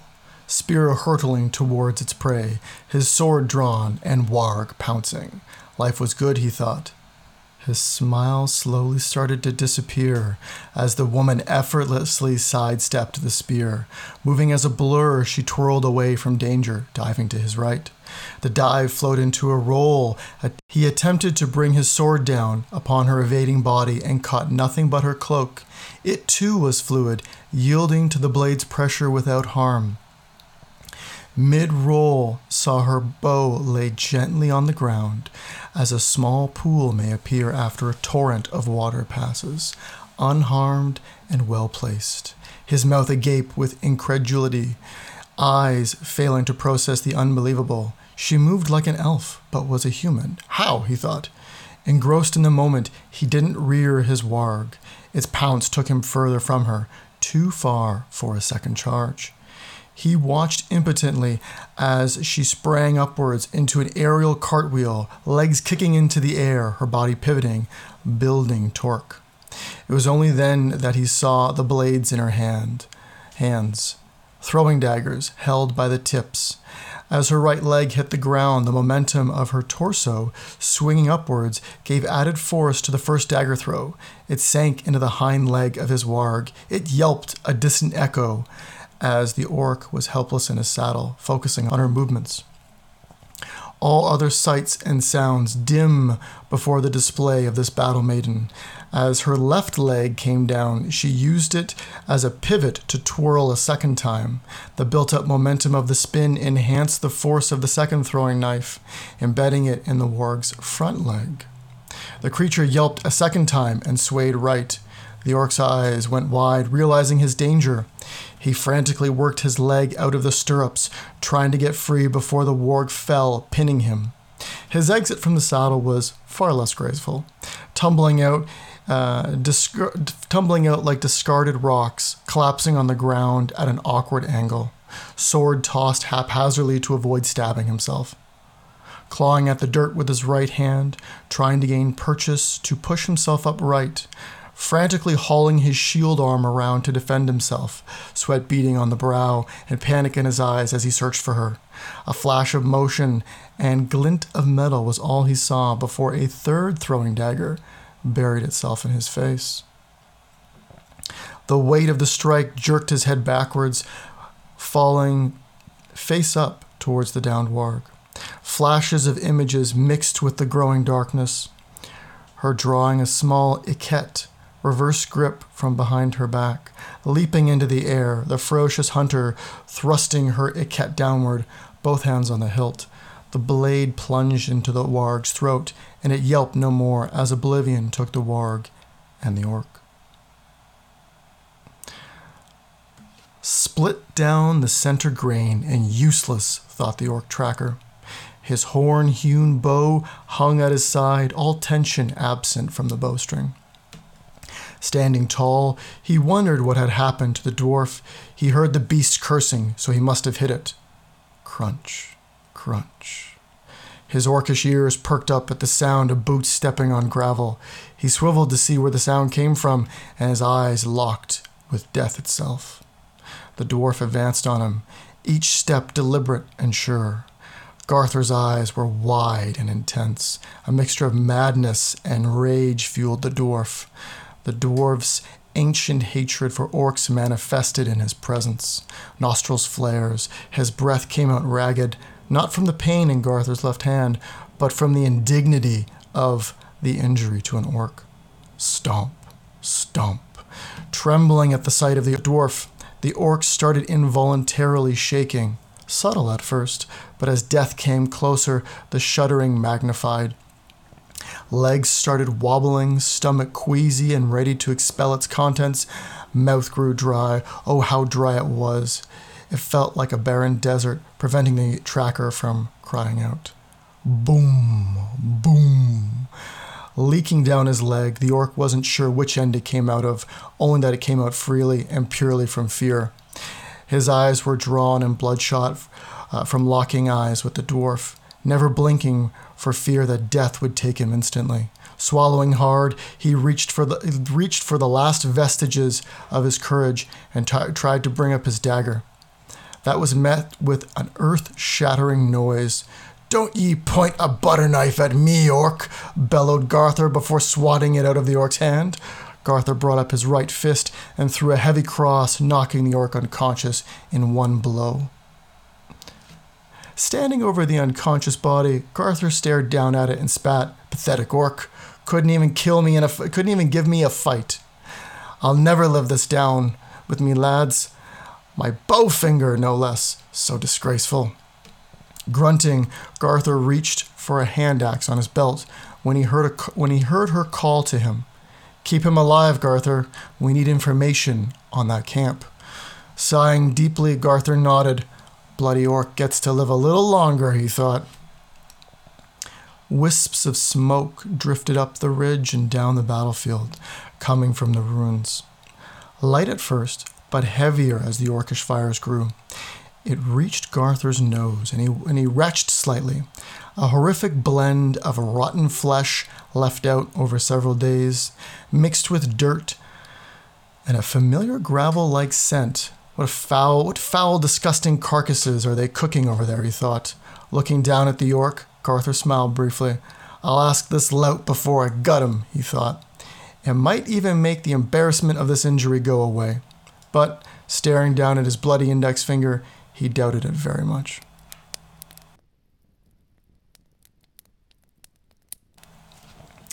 A log popped in the fire, rousing the orc from his forced slumber.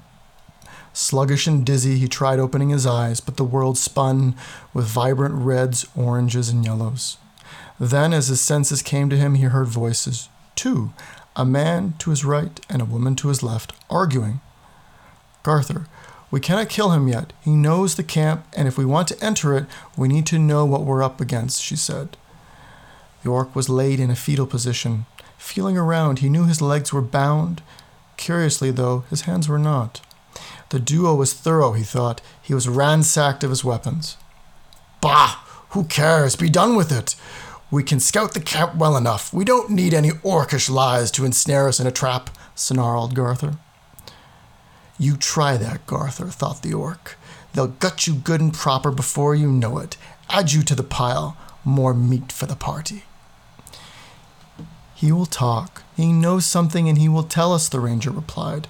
Then the ranger's voice changed timbre, and she inquired, How is your finger? Has the pain subsided somewhat? Interesting, the orc thought. The woman seemed dainty and frail.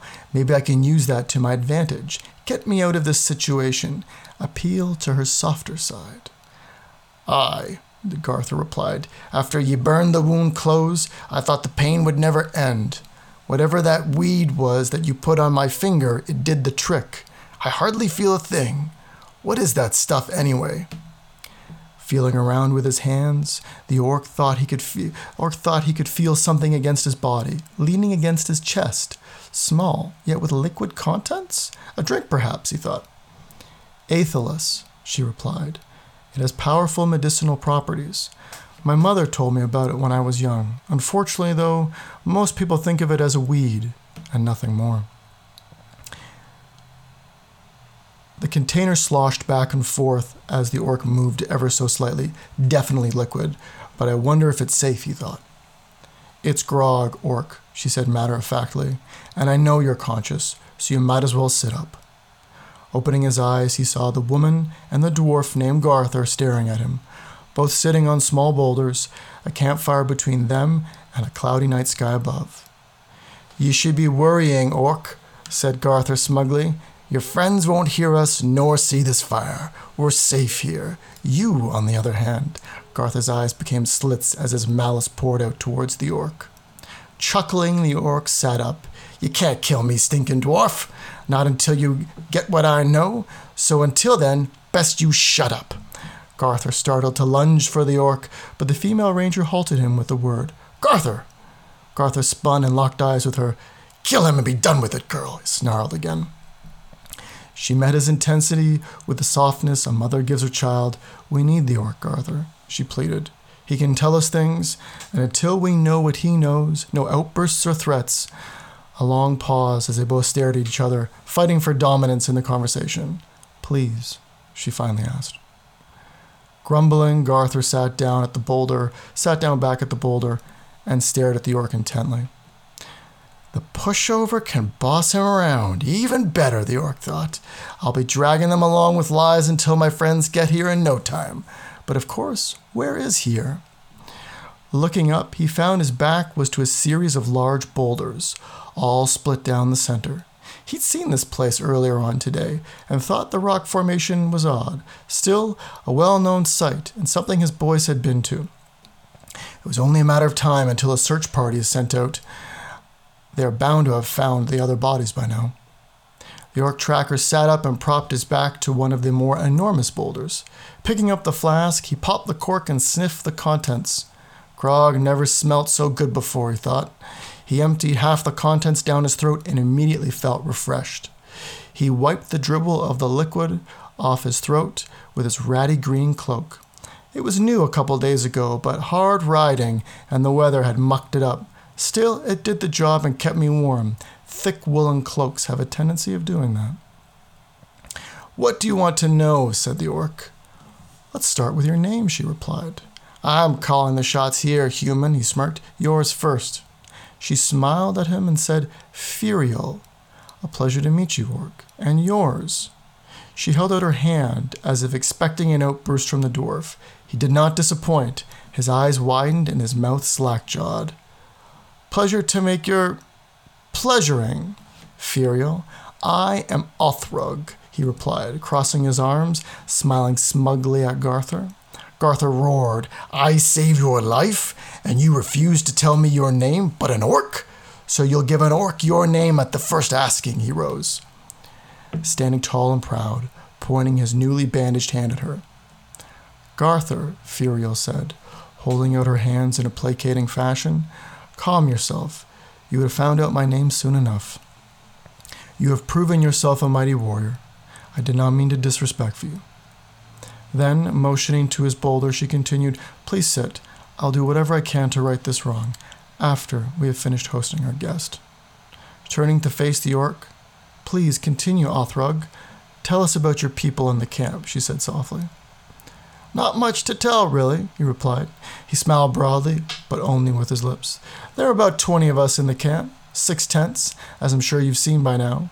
Reinforcements are expected any day. Shrugging his shoulders nonchalantly and turning to stare at the leftmost boulder absent-mindedly. Other camps wrapping up their business in this. Othrug coughed briefly, feeling his throat go dry. He held out his hand for patience, took another swig from the flask, and continued. The other camps were finishing up their business. Smiling, Furiel nodded. She looked encouragingly at Garthur. See, I told you, she said. A little drink and some friendly company, and he's willing to help us out. She turned to face Othrug and said, Why don't you tell us about your leader? What's he like? Othrug looked back at her blankly and said, You mean Lagthak? Biggest orc I've ever seen. Wears good quality human armor, along with a dwarven mattock. He can split the brains of a human in full plate in one swing. Didn't see any problems letting that info slip, he thought. Lagthak will kill them all the same. He felt his throat go dry again, slightly tightening up. Reflexively, he took another swig of grog. He must be getting more nervous than he thought. Lagthak, eh? She said, Furiel pondering the thought for a moment, eyeing Othrug analytically. An awkward silence briefly settled on the conversation before she continued. So, what are Lagthak's plans? He has a huge group of orcs with him, 20 plus by the sounds of it.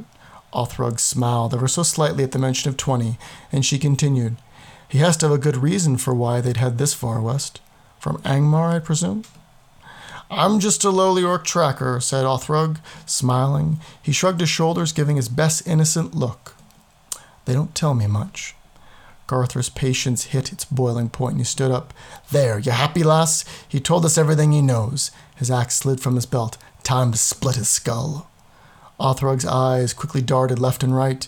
Furiel wasn't jumping up to stop him. I still have, coughing again, his throat parched. Taking another swig from the flask, he continued, I'm still important. I have plenty of things that you can make use of. Furiel stood up and interposed herself between Othrug and the advancing Garthur. She put her hands on his shoulders and smiled. Garthur, he still has a little more to tell us. Have patience. Her softness and genuine smile eased Garthur ever so slightly. Lass, I'm growing impatient. My hand is starting to hurt, and only an orcish skull split by my axe can be a salve for it. Nodding appreciatively, Furiel said, In time, you will have that and the truth, I promise. Garthur looked at her quizzically for half a moment, and then nodded and sat down on the ground, closer by half to Othrug. Furiel returned to her boulder, calm and poised, hands over her lap. She smiled at Othrug. He noticed for the first time she only smiled with her mouth. Now, Othrug, tell us, what happened to the rest of the Dwarven Rangers? Garthur stared blankly at Furiel, and then back to Othrug. Othrug's eyebrows furrowed, and sweat started to bead on his forehead. What dwarf rangers? Pointing at Garthur, he continued, I only see him. Her smile shrank by a fraction as she replied, Let's start with the dwarf ranger whose cloak you're wearing.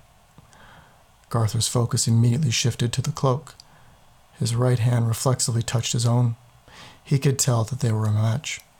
Poor weather could only sully fine dwarven craftsmanship so much. That was his kin's cloak. Garthur slowly thundered towards Othrug. No weapon in hand, for none was needed.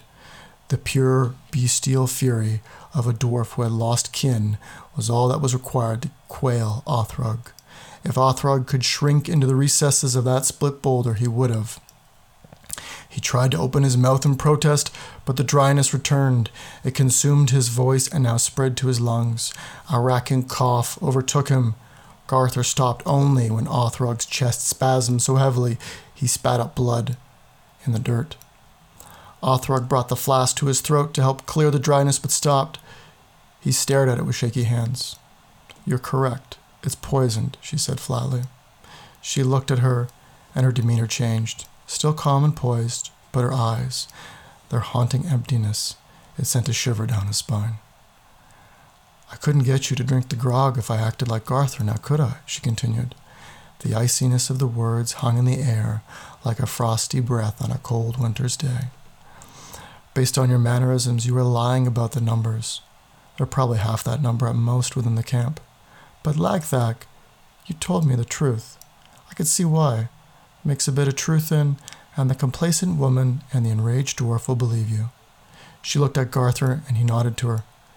He turned back to Othrug, then looked down at the cloak. He hesitated for a moment before returning to the boulder.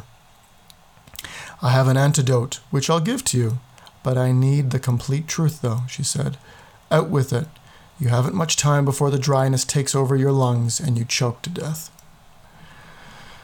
Othrug's chest was frantically heaving up and down. He could feel less and less air getting in, like his lungs wouldn't accept it. The dryness was almost unbearable. He looked left and right, his pleading eyes falling on blank stares. The truth was the only way out, he thought. "Okay, fine. There are about 10 of us in the camp. We aren't waiting on anyone else. Lagthak is our leader, and I don't know why he led us here." "And the dwarves?" she replied. Othrug coughed up more blood and wildly screamed, "Please, you have to give me the antidote!" "And the dwarves?" she repeated, her right eyebrow raised expectantly. His mind was racing, the lack of oxygen causing his vision to blur. Finally, he blurted out, "We lost a score of orcs taking down those damned dwarves. We divided up the loot, and we have been..." Othrug stopped and looked down sheepishly. Garthur looked up. He was pensive before, but his rage returned. Stymied only by Othrug's implication, a meek flicker of hatred danced in his eyes, the question welling up inside, not wanting to be asked but needing to be known. "Have been what?" he said.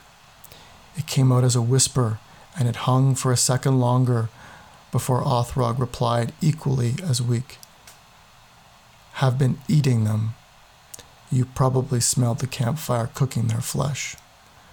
Garthur's shoulders slumped and his head slouched. Grief enveloped him, and his eyes stared blankly at the fire, lost in mournful reverie. Furiel walked over, bent down on one knee and put her hand on his shoulder.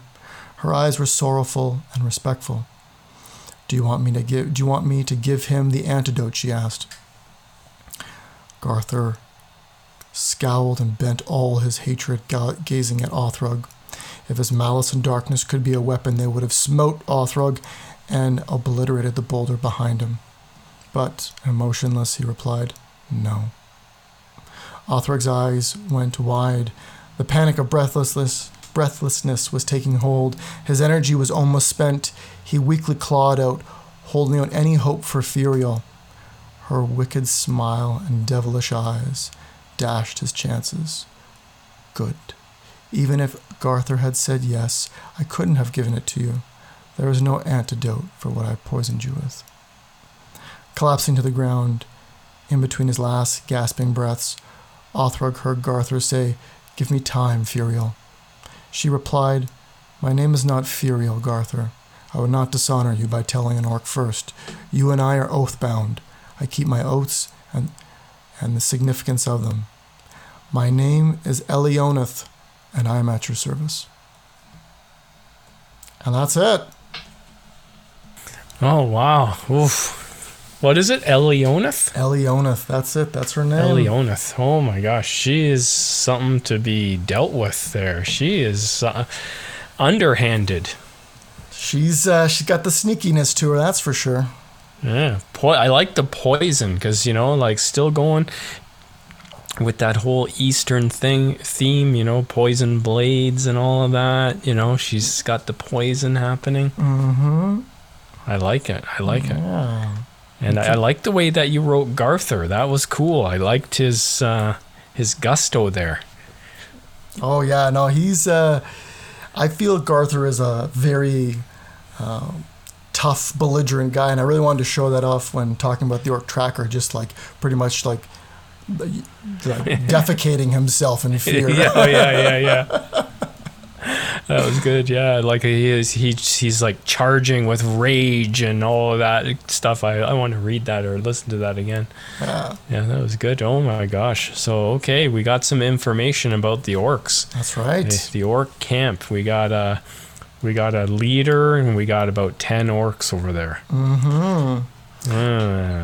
I'll leave it to you to figure out how you want to get out of this pickle. It doesn't have to always. Oh boy, yeah. It doesn't always have to end in one session, so you can do whatever you want. No, absolutely, yeah. We'll see. Okay, well that was longer than that. I think that was the longest section so far, right? I think so, yeah. Yeah, that was good. Well, I'm kind of guessing we're up to our time limit by now. Yeah, we've hit the hour 130 minute mark. So yeah, we're over the 2 hour. 2 hours, yeah. That's right. So we'll probably skip the what have I got in my pocket for this episode. Do you think? I think so, mostly because Don doesn't have an actual question for us. I've thought of a question by now, but I'll hang on to it for next time. There you go. You hang on to that. I've got my question. I pondered 10 seconds before we started recording. So yeah, I'll hold on to that one too. Yeah, okay. All right. Well, let's just sign off by saying thanks again to everybody for sticking with us this long and for joining us for another episode of North of the Shire. And I just got to say that this episode was brought to you by the word diversity and by the number 3. Random number. Anyway, thanks everybody for listening to North of the Shire.